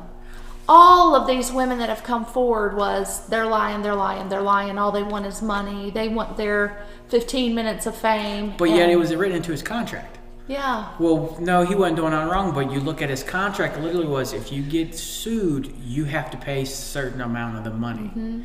So, because our legal department can't keep paying for all this. It's so it is such a problem that you have to write into his contract. And that even when he got the Lifetime Achievement Award, they were joking about it on stage. But when it finally breaks through, no one knew. Really? You joked about that very thing on stage that he did that. Yeah. Yeah. Well, that comes back to the teams thing that you were talking about, right? Harvey was on their team. Yep. Harvey supported certain people and gave certain money to certain groups. So, of course, and Harvey made certain people rich. So, of course, we're going to look the other way because he's really not hurting anybody. And you still see that, they were adults. He wasn't hurting them. He just said, hey, I can make you famous if you do this for me. What's 20 minutes, on his couch going to do for you? I mean, you had the news guy who had that button, he could lock his door. Yeah. And they installed it for him. So that doesn't seem weird. So don't tell me you didn't know what he was doing when you allowed him to install that in his office. Yeah. I mean, come on, that's not something he did on himself on the weekend. Yeah, I'd love a button on my office that I could lock people out, not the other way around. Lock people in, so Yeah, it's like But that's what But I think that's part of our problems. We don't want to look at the seedy side of what's actually going on, and what you do, what Guardians Group, what these other groups do, is bring that up, and no one wants to see it, and everyone wants to pretend like it doesn't happen. Right. And you're right in the face of it because you're doing direct action, right? I mean, I'm not trying to cast aspersions on groups that do advocacy and education because that is important. But, absolutely. But we got to make sure when we do that education and outreach that we got the services to back it up. Yes. Plus, I mean, we want to help people with drugs, but then we don't give them. Say no to drugs, okay, but what about helping the people that are doing it? I mean, you need to get them off. Yeah. You need to help them, or giving the people the job. Finding a way to get people the jobs after they're recovered. Right. This this week, they're going to pardon people with simple possession charges, and it ends up that's only going to be about 1,000 people that fall in that category. It's not. They made a whole lot of blusts for something that really don't matter. Well, and the current vice president put more people than that in prison for those that same for those exact and charges. None of those people are going to get out. So it's like you just and all in the telling. Oh, look, we arrested 130 Johns this weekend. And how many of them are doing time? And all of them are going to get a ticket. I mean, you brought up cops. You watch cops, and most of the time they would give them a ticket, take their picture, send them on their way. Yep. Right, and they would arrest these same people over and over, and it's just like, okay. So were you ever on cops? No. But I used to joke, and we were watching it because they have a channel now where you can watch cops 24/7. Yeah. Oh yeah. And we were watching the other night, and they had the reverse sting where they were arresting the Johns. They wanted to at least if they started arresting people, maybe it would deter it. Mm-hmm. So they had a female cop doing it. Mm-hmm. And I was like, you always know that it's not a prostitute because she's too clean and pretty. Yeah. If I see that young lady standing, I'm like, that's not a prostitute, that's a cop. Yeah. Because she don't have track marks, she don't look tired, there's no bruising. Yeah. Her hair is nice and clean. She's a healthy weight. Yeah, her hair is nice and clean. It's like, I don't think that's what you think it is. And it's just like and then there was one episode where they actually put a fake bruise on the cop's eye. Yeah. And they put fake track marks, and she wore kind of a little bit, she looked a little dirty, and she got a whole lot more visits than the cops that looked pretty. Mm-hmm. It's like, because people look at that and say, yeah, that's a prostitute, mm-hmm. that's a crackhead, that's a junkie, she'll do whatever for $20. Yeah. It's, I love what you're doing, but I don't know how you do it. You got my utmost respect for doing thank this. You. Yeah. And I love it. I love it. I absolutely love it. Just that. I don't think I have the temperament. Yeah. Well, I don't have the temperament. Well, you would have the temperament for the girls. You wouldn't have the temperament for the other folks. Like you say, you went to pick that girl up. She would have got in my car, but I would have got out the car and firebombed the house. It would have been pest control, Yeah. It's like, let's have a conversation, buddy. There's a gas leak in the house. But it was gasoline was the accelerant. Like I said, it's a gas leak. Yeah, man. I don't know. He lit a cigarette and I don't know. I don't know what happened. It happened. I don't know. It happened so fast. It was the damnedest thing, Sarge. The hand of God came down and just smited him right there. As we were pulling down the driveway. Do you want us to believe us? Are you saying there's no God? Are you questioning my religious beliefs? Yeah. How dare you? How dare you? That's where I think I'd end up like hurting somebody. Because you would, especially talking to these people and hearing their stories, it's like I'm gonna. Yeah. And I know there's groups out there. There's a lot of former veterans that they do a little more of the direct action. Direct action, where they go in and may or may not. Direct action. People might get hurt, but they rescue these girls. Yeah. So we've heard. I'm not. This it's rumors on the internet, man. Do they take applications? If they did, there'll be 1, 2, 3. I know who would be in there. Well, I mean, I was impressed with years ago, that show, The Walking Dead. The woman who played Andrea, she was getting involved in it, where she was going undercover and buying girls, so then they could get them away. And she would do it in like certain countries, and then she would buy the girl for the night, and then they would whisk them away. Right. And I was like, that's putting yourself in a position that's it's not, you're not even in America doing this. You're in another country. Yeah. And that was pretty cool. I was like, that's putting your mouth where putting your ass where your mouth is. You're talking about it and you're doing it. Yeah. Oh. But I mean, and I'd love to do that, but I feel Jess and I. It's just Jess and I. Yeah. And so we feel so overwhelmed. Yeah. Just in Shenandoah Valley, much less being called out all over the state now, and because we'll go anywhere to help. Yeah. And it's for the victim to become a survivor. Yeah, but it's sad that we have to have survivors. Yeah. And you have just this, and a lot of it, the root cause, and we could probably, we can wax poetic all we want, and we can, but it comes down to stable home environments. That if a young girl knows how she's supposed to be treated by an adult male, then she's probably less likely to get involved in the stuff that leads up to this. And if the male is brought up to be a respectful human. Yes. I mean, my childhood wasn't the best, and I learned a lot of the things on my own as to what not to do. Right. It's like growing up, you see this, I'm not going to be that, so I'm going to veer farther this way, so I don't end up like that. Right. And I guess that's how I come up with my moral compass. Those people are trash, so I'm going to go this way to make sure I don't end up like them. Yeah.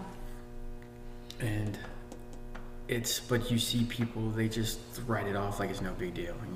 Or you still see that, well, boys will be boys. And it's like, this is 2022. Right. How is it boys will be boys is still a defense? Right. Or she was asking for it. Right. They weren't. Those weren't a defense back when they were a defense, and they're even less so now.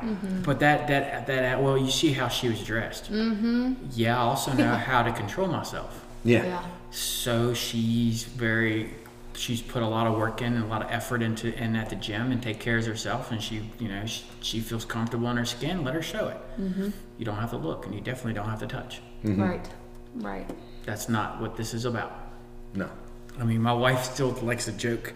She told our son, my son will be 20 this month, in a couple weeks.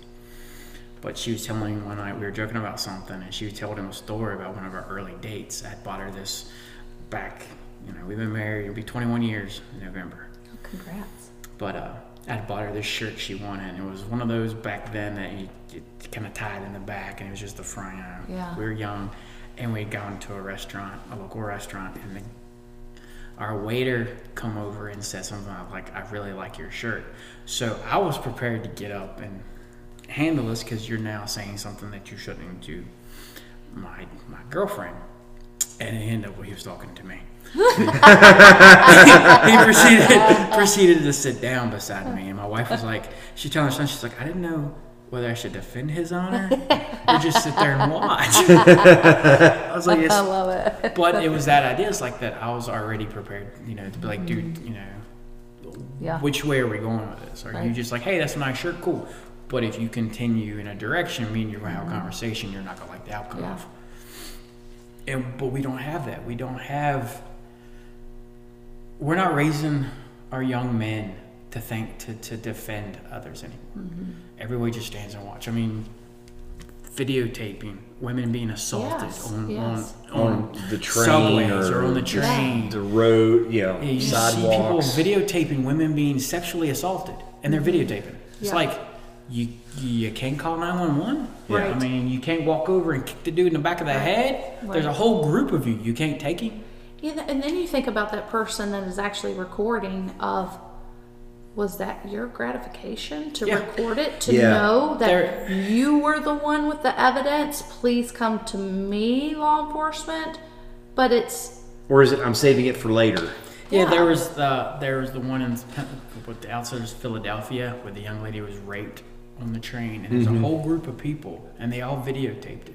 And some of these videos were like, one guy went live on Facebook and was videotaping her being assaulted.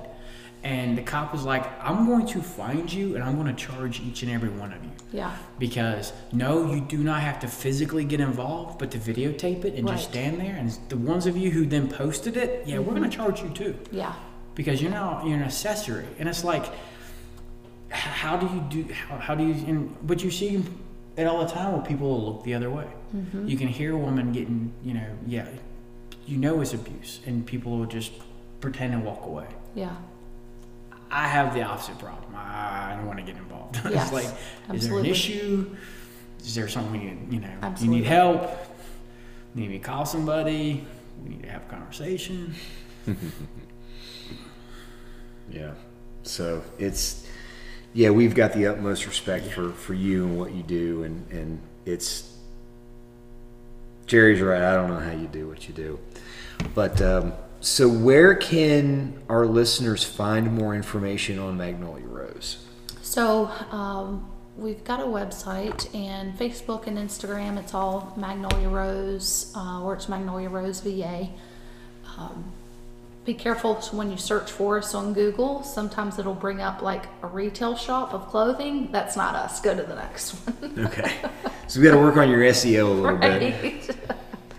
And you've also got you got an Instagram page and a Facebook Instagram account. and Facebook, yes. What are the addresses for those? I will look it up to tell you exactly which ones it is. Yeah, so we can definitely link. Yeah, we'll not link only to to those in the podcast, but I will link personally on, get it out there.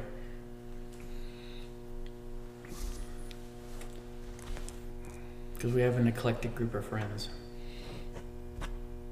That's a nice way to say that. It was better than heathens and miscreants. Yeah. Because that's kind of, Well, on Facebook, we're magnoliarose.org. Okay. And then I think that can take you into our Instagram as well. Okay. Yeah, because normally it says they're also on Instagram. And then I Yeah. think it's our website is the Magnolia Rose VA. Okay. Okay. Yep. We'll link to those on the show notes, and we'll link up to you in the link tree in our Instagram profile, so our listeners can find you there. Yep. Perfect. So where are you guys going to be next? We did the Mischief Queen and City Magic, Mischief and yeah. Magic, and then you did the Wolf The Festival. White Oak Lavender. White Oak Lavender. Yes. White yes. Oak Lavender Farms. Wolf. That's where that came Yes. from. Okay. Yes. We have an event coming up in December. I don't know the exact dates at Hotel Madison. I think it's called like Sip and Shop. So hopefully we'll get people wasted and they spend a lot of money at our booth. Well, that's the way to do it. Y'all are invited. No, we actually I would say me and my wife might come because we would actually came to the Magic and Mayhem if we knew that's Yeah. what y'all are there. Yeah. Scotty wasn't a very good. I wasn't. Did that good of I didn't do that good of a job of spreading the word on that one. Because all he told me was like, hey, I got something going on Sunday, so we can't do the podcast. And I was like, all right, cool. And then he was like, oh yeah, I did this and this. Dude, you should have told me when we to come down. Because my wife is. She actually thought about coming just to sit and talk and listen to you. Yeah. Oh. Because Tell her to call me anytime. she's interested, and she said she's willing to donate whatever. If y'all need fundraisers, she'll help. Yeah. I mean, she crochets, but she's a baker. She's like, she'll make cookies Yeah. and stuff that y'all can She's Oh, a that's She's a wonderful. great baker. Yeah. Yeah. It's hard to stay trim with that woman. I always look forward to Christmas because I know black pepper cookies are coming out. Oh, She makes the yeah. best black pepper cookies. Oh, they're so good. She makes probably some of the best shortbread I've ever had in my life. So we've been going for about 2 hours. Do you Really? Yes. Yeah. Wow. It's after 11.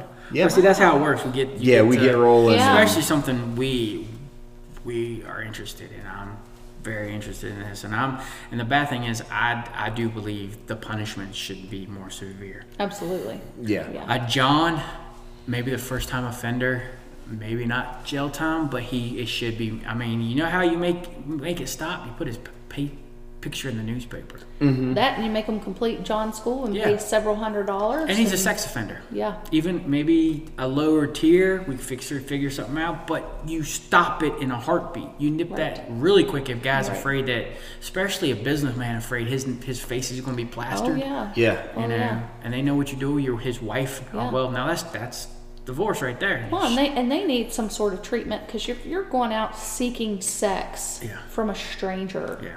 That's an underlying not pathology that needs to be normal. dealt Right. with, and, Right. and it's not just well, my wife and I don't have the frequency that we used to. There's something else going on there. Absolutely. Right. But there's probably a problem in maybe you're not doing what you should be because, like I said, I've been married 21 years. That's not Not even a thought. it's not an issue. Yeah. Right. It's just, but yeah, you see people like, well, but I'm not getting the attention at home, and this girl Don't is young, be a fat bitch. and this girl was young, and she was, she kind of, offered, and so I was just like, watched the cops the other day. They, the cop was mic'd up, and they had a camera, and the dude stopped, and she's like talking, hey, I think he's circled the block twice. I think he's interested. Yeah. We'll see what happens. And he right off the bat, she's like, do you need directions? Right. Or are you looking for me? And he was like, I was looking to talk to you. And he, $60. Okay, I've got to run over here. I'll be right back to get you. And then they arrest him. He's like, I didn't do that. I didn't do that. Yeah. And kept blaming her. And it's like, Yeah. dude, we watched you. You know, Right. we have you on video and audio of you. And he was probably in his 60s. Yeah. And it was, well, she come up and she was messing with me, and that's what did it. And it's like, Yeah. Framed him. Yeah, right. you know, but, Entrapment. Yeah. well, but it's, I mean, like Vegas, like, you know, it's not legal here. Quit thinking is legal in Vegas. Yeah. Just because you see it in a movie, it ain't legal. It's not, you know, it's only legal in the Bunny Ranch or whatever it's called. That's the only place it's legal. But then you had guys, you know. They're only legal. It's only legal in licensed brothels. Yes. Yeah. In Nevada, it's not. Street walking is not legal. Yeah.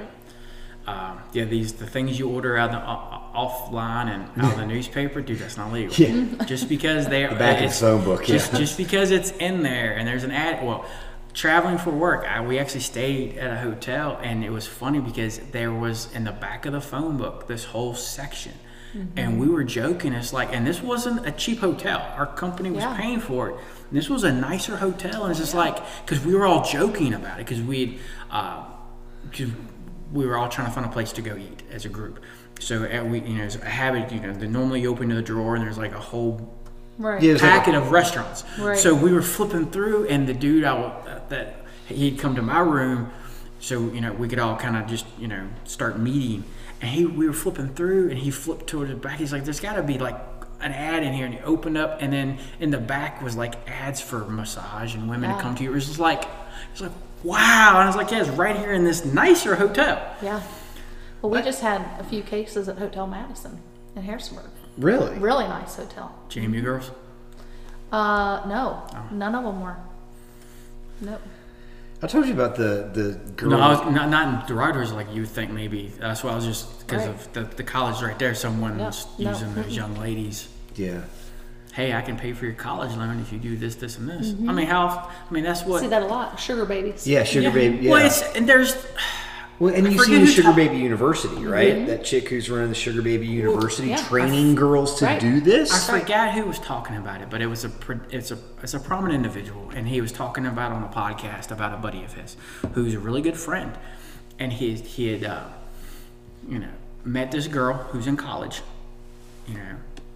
and he was paying for her cell phone, her car payment, and something else, and a couple.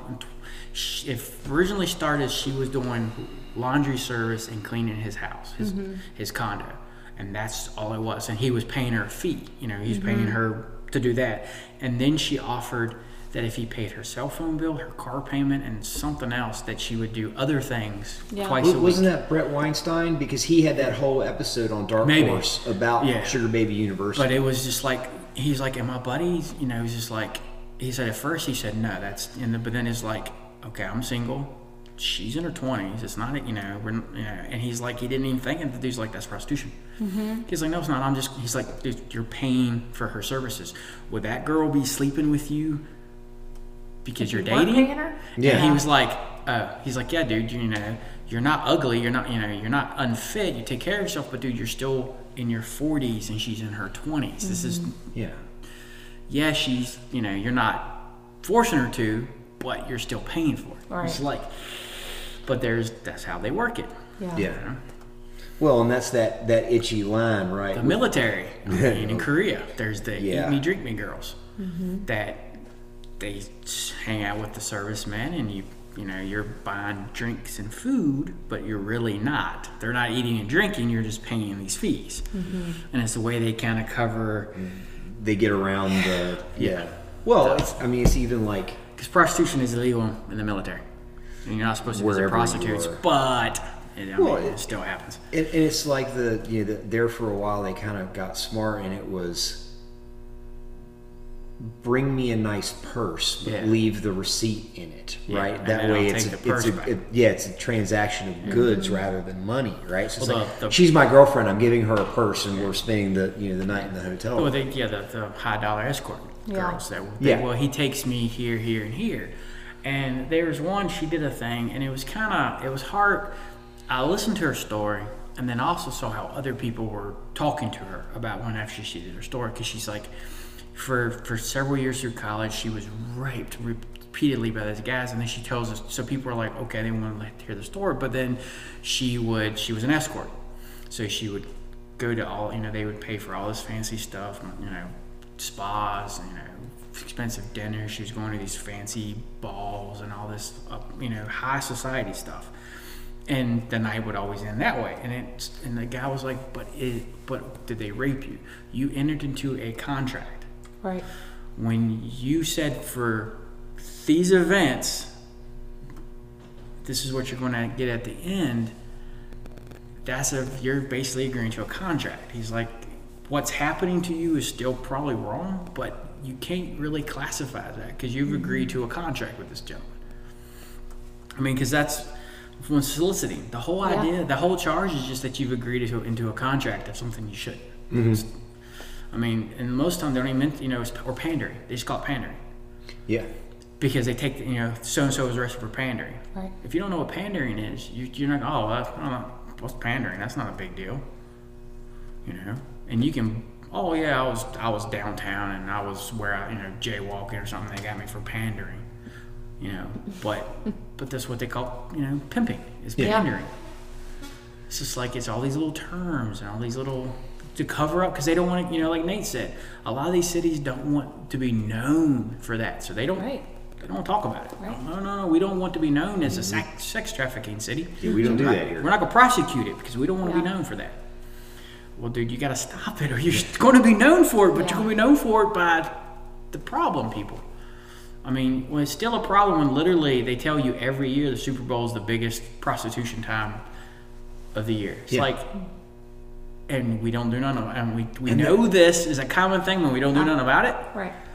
Well, and Guardian Group was putting stuff up on their website, on their Instagram page this week about they're already getting ready. They're getting ready for the Super Bowl the same way as all the traffickers are getting ready for the Super Bowl, right? It's not that far away. Right. Everybody's starting to get, wound up for that. Because the city it's in.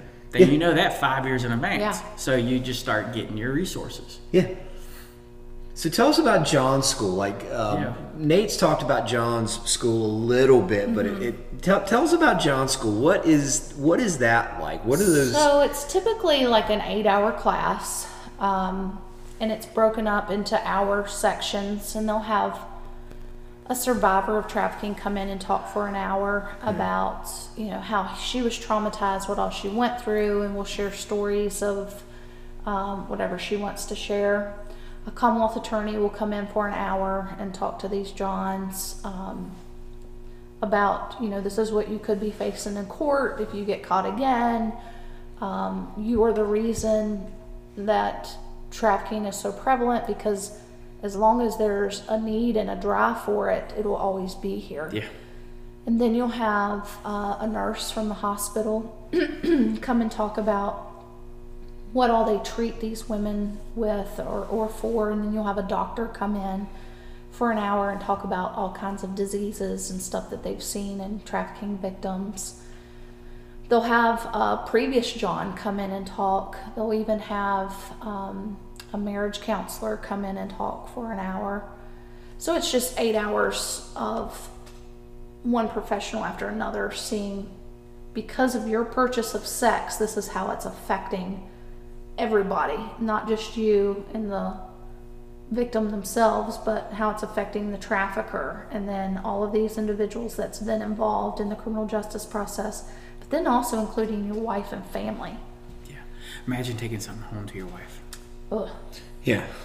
Imagine having to have a slip that you have to take home to write, honey, I need you to sign that that I'm going to John's school, or something like that. That would make you not want to do it. Yeah. Because it's got to be more of a repercussion than a ticket. That especially if you have a little bit of money, you can get a lawyer to plead down to nothing. You pay a little fee, you go on about your business. Yeah. But the John school should be just like first offender. Yeah, that's what I'm saying. Yeah, it should be. And after that, regardless of whether we plea it down or not, you still have to complete this Johnson. You can only take driver's ed once to get out of a ticket. Right. After that, you're stuck with the ticket. It should be the same thing. Yes. But my thing is, but there's, the picture on the front of the paper should be first. You were arrested. Yes. Here it is.